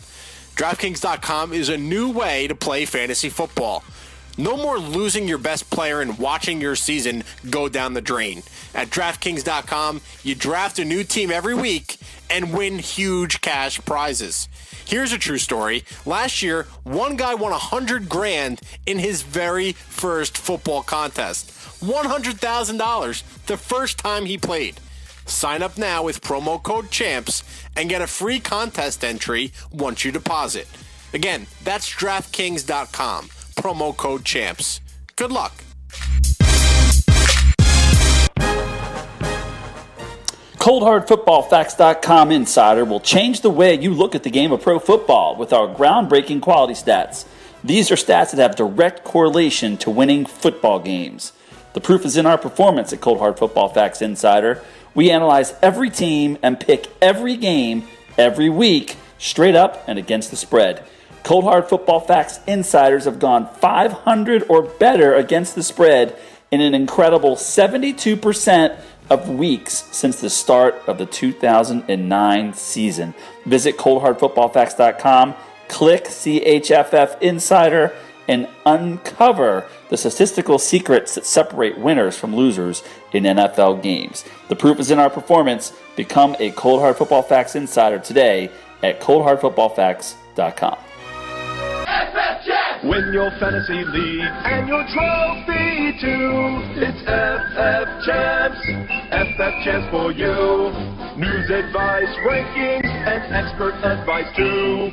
FF Champs is for you. FFChamps.com, ensuring you win from draft to playoffs. FFChamps.com, extraordinary results for fantasy football dominance. FootballNation.com is all football all the time. It's a one-stop shop for die-hard football fans to get their football fix. NFL, college football, fantasy football, news, analysis, videos, articles, and podcasts. You'll find it all on FootballNation.com. It's a great place to interact with thousands of hardcore, passionate NFL, college, and fantasy football fans. Want to get in the game? The Football Nation community gives hardcore fans the power to share their opinions, views, passions, photos, gripes, stats, or analysis. FN has the biggest network of user contributors dedicated solely to covering football. Join our team today and instantly launch your own team, player, or fantasy football column or blog. Build your own personal brand and following with your Football Nation portfolio of content. If you love football, you belong on FootballNation.com. Simply sign up for free at FootballNation.com and become a citizen of Football Nation today.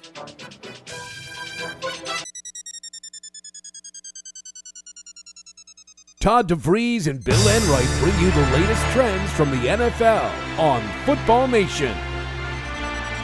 Football Nation has returned, Todd, and we can get into some fantasy football advice. What the heck's the phone number here? 855-478-7030. I was so flustered because the phone lines weren't working in the middle of the show.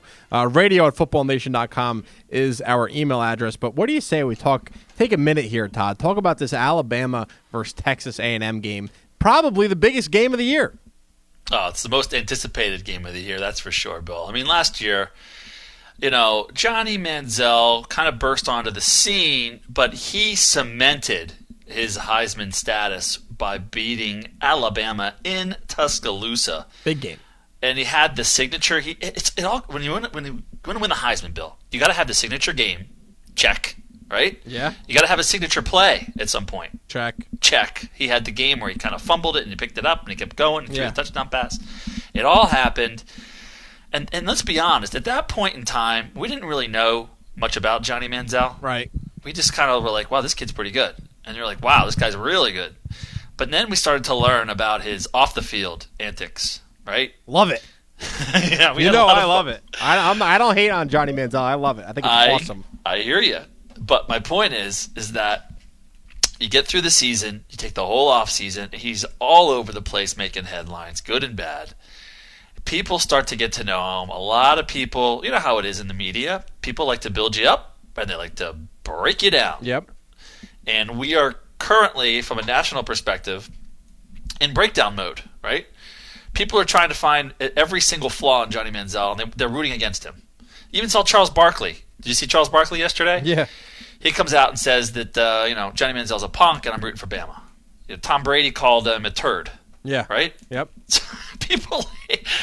He's a lightning rod. He sure is. So here we go. Johnny Manziel. There was a time this August we thought he was going to be suspended for probably the season, and he suspended escapes for 2 quarters. He gets suspended for a 30-minute timeout. Hey, sit in the corner, take a timeout, Johnny. Yeah. That's all it was. Here we go. So now the game's at home for Johnny. It's in College Station. Big Tough time. place to play. Yeah, sure. They're the original home of the 12th man before Seattle claimed it. Tough place to play. Here's the deal, though. Bama had a bye week to prepare. Uh-oh. So they had the whole offseason to prepare, let's be honest. But then you give them a bye week. Last year, Bama came off a tough game against LSU and had to turn around and play Texas A&M the next week. Got caught with their pants down a little bit, right? A&M jumped out to a huge start. Bama came back, but just couldn't come back all the way, And Johnny Manziel, is running around on the sideline celebrating. You can bet that they are not going to let that happen again, Bill. I think Bama is going to bring the lumber this week. 253 yards, 2 touchdowns. He was 24 of 31 last year. Do you think he improves on those numbers, or they take a decline? The numbers don't matter. Okay.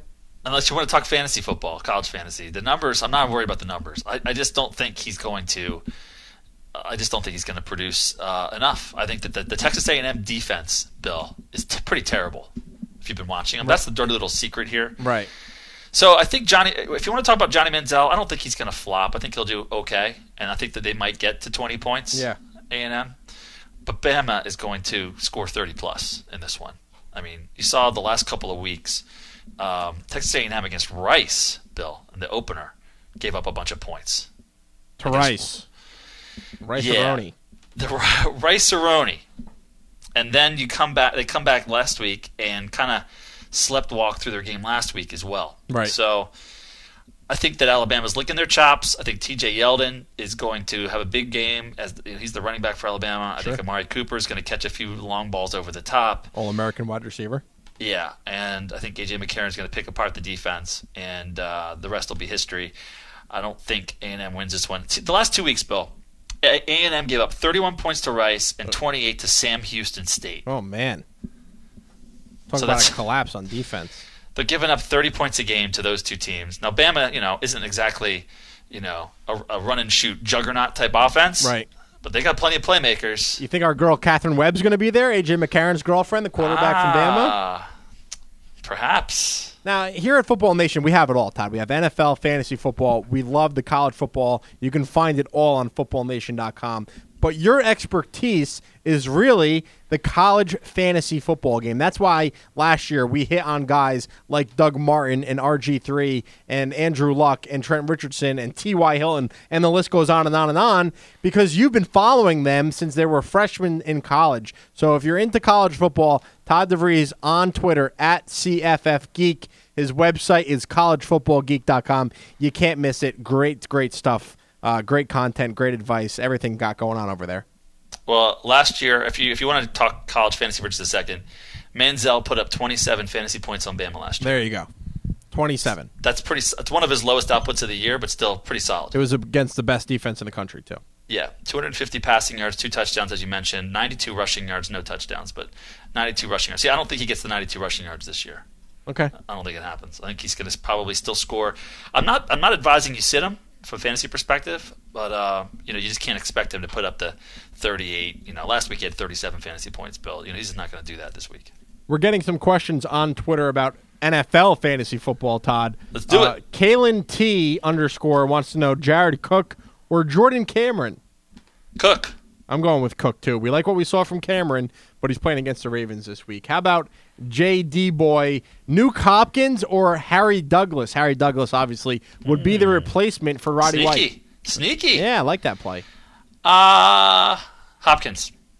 All right, DeAndre Hopkins. What do you say we move over to one more Twitter question, Todd? SJA, Sean J. Ataro on Twitter. Colin Kaepernick or Tony Romo? Wow. That one's a little tough. Colin Kaepernick or Tony Romo? Kaepernick's playing against the Seahawks. Tony Romo taking on the Chiefs. Kaepernick's my guy. I'm playing him. I'm with you there. I think Tony Romo, the injury to the ribs, is a little bit more serious than the Dallas Cowboys are letting on right now. Let's see how he plays. The Chiefs have a pretty good secondary. You have a great option with Colin Kaepernick. Leave him in your lineup. I think he only rushed for 22 yards last week. I think that number goes up this week. Can you really sit a guy that just passed for over 400 yards the previous week? No. Can't do it. Just can't do it, Captain. Don't have the power. I just think he's going to have 40, 50, 60 rushing yards this week. All right, I'm down with that cause. Matt in Connecticut is on the line. He has a tight end question. What's going on, Matt? How can we help you today? How you doing? Doing all right, man. So I kind of got 2 questions if you got time for it. I picked up Julius Thomas. Good move. As a tight end, but I have Olsen as well. So I don't know if I should start. I also have a flex option too, and I'm in a half-point PPR. So I don't know if I should start Olsen and put Julius in the flex. But I have options for the flex too. I got Cecil Short, Sean Moreno, or Lamar Miller. Kind of hesitant with Miller though because he hasn't really done anything yet.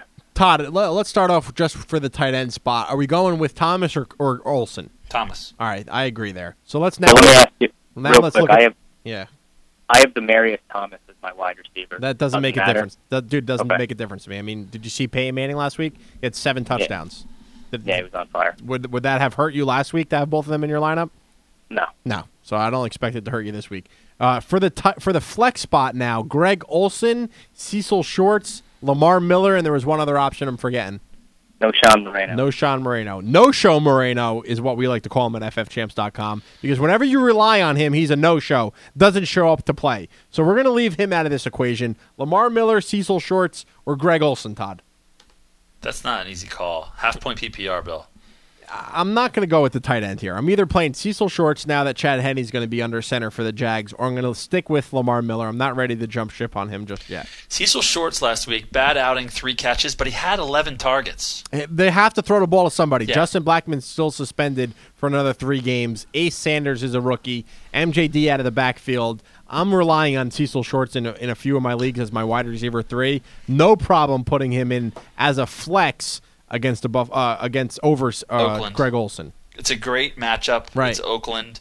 And again, the thing that jumps out at me is he did have 11 targets, Bill. It's not like he had 5 targets, 3 catches. He had 11 and 3. That's a bad batting average, but if he gets 11 targets this week, he's probably going to catch 6 or 7 of them. You got to figure that 11 of those targets, maybe 8 of them were poorly thrown because Blaine Gabbert was behind the pass.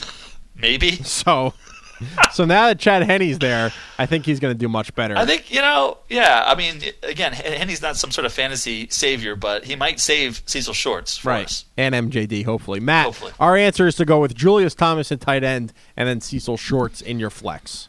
Awesome. Thanks, guys. Best of luck to you. A lot of tight end questions coming in, Todd, and I think because the way we saw Jordan Cameron play, Julius Thomas play, Jared Cook play, I think it shook up things Changing a of little the guard. bit. Yeah, sure. It's a little changing of the guard, and that's a good thing. There's 3 tight ends that were sleepers that all panned out so far, and that's a good thing. We have a question from Dan Perry. That's Perry04, one of our homeboys at ffchamps.com. He's in a non-PPR league. Needs to start a receiver, Anquan Bolden or Mike Wallace, Todd? Bolden. Yeah, you have to go Bolden. Regardless of the non-PPR format, the Seahawks against Bolden doesn't scare me. He's still going to have to get his. We're expecting Richard Sherman on him, but Bolden's still the guy to grab. It's still the guy to start. Yeah, and I mean, Mike Wallace, terrible outing in week 1. Bolden, the matchup isn't great, but I'm going Bolden. Another email from, let's see who this one's from. Lou, Catch22. Hey, guys, love the show. Need help at tight end. He has Brandon Pettigrew, but the following players are available on free agency. Kellen Winslow, Dwayne Allen, Colby Fleener, Zach Miller. What do you think, Todd? Not very good. How deep is this league? It's a 12-team league. It seems like he has 5 bench spots. Yeah, I'm not crazy about any of these tight ends. I mean, I guess Winslow over Pettigrew? Yeah, Winslow over Pettigrew is not bad. It's too bad that we don't know more about Dwayne Allen's injury, because if Allen was out, Colby Fleener would become a pretty good play. That's true. Not real excited about any of those options, but I mean, how does he wind up? Was that his first tight end, Pettigrew? Yeah, that's what he says. Wow. He missed the boat, buddy. He missed the boat on all the sleepers. All of them. Who should he play at his backup running back spot? Okay. Ben Tate or and Alfonso Smith from the Cardinals. Like A. Smith is what he writes in the email. I got to figure out the 1,500 players in the NFL who he's talking about. A. Smith. I'm assuming he's talking about the Cardinals running backs, Alfonso Smith, right? Isn't that his name? Yeah. Yeah, it's like the second or third string running back on the Cardinals. Like, I know. My knowledge is power. So what's his question? Smith or Tate? Yeah. Tate. Because he's got Shane Vereen, he's got Le'Veon Bell. Neither of them are playing. Tate. Yeah, it's Ben Tate. I'm a little bit worried about this team. Catch-22, Lou, you got to do a little bit of a better job. I appreciate the support listening to the show. Love your wide receivers, A.J. Green, Julio Jones. Love your running back, Doug Martin. The tight end needs some help, and so does your backup running back. Yeah, that's slim pickings there. Let's go to our friend Mad Dog is in a 14-team league, Todd. Pick one of these wide receivers, Torrey Smith or Mike Wallace. Torrey Smith. Tight end, Jermaine Gresham, Brandon Pettigrew, or Zach Ertz. Or Dallas Clark. Pettigrew, Ertz. Gresham, Dallas Clark. Selleck. Gresham? Yeah, I kind of like Gresham this week, too. One for the flex, Lamar Miller or Dwayne Bowe. Oh, did he say Selleck? Yeah, Selleck. I'm going Selleck. Going Selleck over Gresham? Yeah. All right, I like that move. San Diego had some trouble stopping Owen Daniels in week 1, so I like the Selleck pickup. Selleck's he's a big play guy. He's not going to catch a bunch, but as long as Vic is healthy, you can run Selleck up the seam there. He's got a chance for a big play. How about in the flex, Lamar Miller or Dwayne Bowe? It's a half-a-point PPR, Todd. Bowe. I like Dwayne Bowe this week against the Cowboys. A lot of people are upset with Dwayne Bowe. I don't understand why. The Kansas City Chiefs, they stopped throwing the ball in the second half because they were up 28-2 on the Jaguars. People have to sometimes look at the game, watch the game, and figure out why players aren't producing. Not enough people do that. Did you watch Dwayne Bowe last year, Bill? Yeah, I liked him. When he had He had 200-yard games the first 4 weeks, and he didn't eclipse 8 fantasy points the rest of the year. And his quarterbacks were terrible, Todd. That was when Brady Quinn and I know Tyler Palko were under center. I'm giving you the people. Here's the people's thoughts, okay? Yeah. Bowe was a bust last year. Yeah, major bust. His quarterback sucked. Bowe he's got a better coach. He's got a better quarterback this year. Bowe was he was a bust. Everyone had him making a huge rebound with Andy Reid and Alex Smith. In week 1, he didn't do it. That's why people are upset. So we're going Dwayne Bowe over Lamar Miller. Pick one of these quarterbacks, Todd, for Mad Dog. Cam Newton or Tony Romo? Cam Newton. Yeah, against Buffalo. I like Cam, too. Deshaun Jackson or Julian Edelman at the wide receiver spot? PPR? Yes, it is. Half point. Edelman. Joik Bell, Dwayne Bowe, or Mike Wallace at flex? Bell, Bowe, or who? Mike Wallace. PPR? Half point. Same team, same guy. All right. What do you think on that one? I like Dwayne Bowe, too, against the Cowboys. I really do. I do. Okay. Well, I'm eliminating Wallace. It's either Joik or Bowe. I'd leave in Bowe. I think Bowe's going to get some more action. Go Bowe. Bowe knows. Pick 3 of these wide receivers to start. Again, Lou from Catch-22. Randall Cobb, Dwayne Bowe, Cecil Shorts, Kembrell Tompkins, Ruben Randall. Cobb, Bowe, or in. So pick one of these guys. Shorts, Tompkins, or Randall. Shorts is the safer play. Yeah. I'm not going Randall. I'm not going Randall. If you want to go big or big boom bust, go Tompkins. But I think Shorts is the safe play. Yeah, I would go with Shorts too. We have an email from Rob Parkman. Very, very vague email, Todd. Literally, the words are, I have both Shane Vereen and Amendola. What should I do with them? ? Thanks. Sent from his iPhone. Okay. Well, not going on a whole lot there. If you have an IR spot, I'm going to give him a vague answer then. If you have an IR spot, you put Vereen in the IR spot. If you don't have an IR spot and you don't have a lot of roster room, dump Vereen. Okay. If you have a big roster like I have in one of my leagues, keep Vereen. Right. Amendola, you got to hang on and hope for the best. You can't dump Amendola. All right. Amendola's probably not playing tonight, so if that's part of his question, well, he's probably not playing tonight, so you got to get him out of your lineup. But Right. I'm not dumping. You can't dump Amendola. And we don't know who he has available on the waiver wire because he didn't tell us. So, all right. Yeah, get Amendola out of your lineup. Put Shane Vereen on the IR. If not, you got to drop him. Yep. All right, Todd. We had quite the show today. Jets and Patriots on Thursday Night Football. Other than that game, what are you looking for? What are you looking forward to in Week 2? Well, I kind of want to see. I want to see what the Saints do this week. Saints versus Bucks, NFC South matchup. Yeah, I was kind of disappointed in the Saints offense a little last week. Were you? Yes, I was. I was expecting fireworks from the Saints and the Falcons. It was 23-17, I think, the final score. Yeah, I mean, fantasy-wise, they actually did all right. I mean, Breeze came through. Jimmy Graham scored.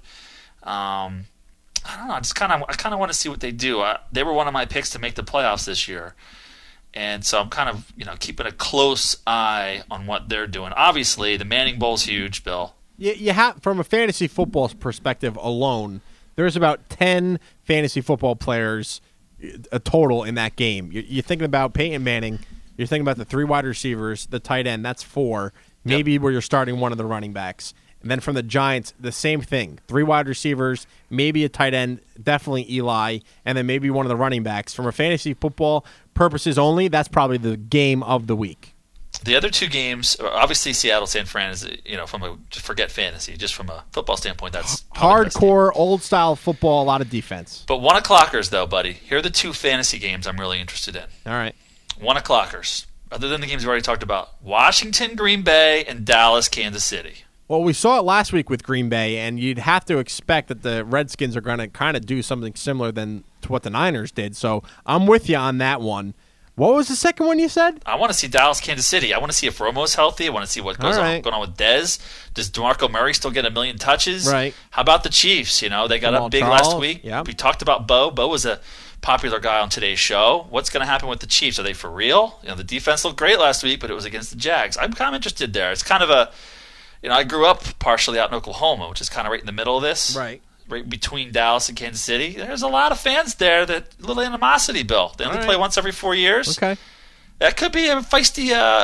Arrowhead could be pretty feisty for that game. I'm looking forward to the St. Louis Rams and the Atlanta Falcons. I think the Rams look like they can become one of those next best offenses. Very young still, but Steven Jackson facing his former team, I'm expecting some big-time points in that one. That's a good storyline. Yeah. That's good storyline there. I mean, he looked great last week. What would happen if your Falcons, Bill? I'm going to start calling them your Falcons. Why? What happens if the Rams beat them? They won't. 0-2. Not happening. Matt Ryan does not lose in the regular season. Matt Ryan was your NFL MVP prediction. That's correct. And I'm sticking with it. It's a long season, my friend. You're the kiss of death. Why? Last year, weren't you all whammo camo? What were you saying? Killer Cam. No. Go ham for Cam. Oh, yeah. I'm going ham for Cam. Yeah, all that. And then how did that turn out? Not that good. Yeah, now you're on the Matt Ryan bandwagon, so I feel for Matt Ryan. He'll be fine. He just signed like a big-time contract, dude. Exactly. He's sitting on a mountain of cash. Yeah, the smile's still not leaving his face. Yeah, he's got nothing to play for now. He's got the money. Yeah. All right, we got to take off here on Football Nation. We had a very exciting show. I want to thank all of the listeners. Of course, our producer, Josh Deering, who did an excellent job as always. Thank you, Josh. Gives me a nod. Josh worked. I'm not used to you guys being in the studio. So I know. It gives me a nice little nod. Thank you. I appreciate that. Thanks to the listeners. Thanks for Kerry Byrne from ColdHardFootballFacts.com. Don't forget to make some money playing fantasy football over at DraftKings.com. Todd, anything else before we take off? One final thank you. Thank you to the refrigerator that saved our call screener. Can you believe that? You put the call screener in the fridge, and all of a sudden it's working. There you go. Gotta love it. For Todd DeVries, Josh Deering, and the rest of the family at footballnation.com, want to thank everyone for listening. We'll be back next week. Best of luck in your fantasy leagues, and enjoy Week 2 in the NFL, Week 3 in college. Todd DeVries and Bill Enright bring you the latest trends from the NFL on Football Nation.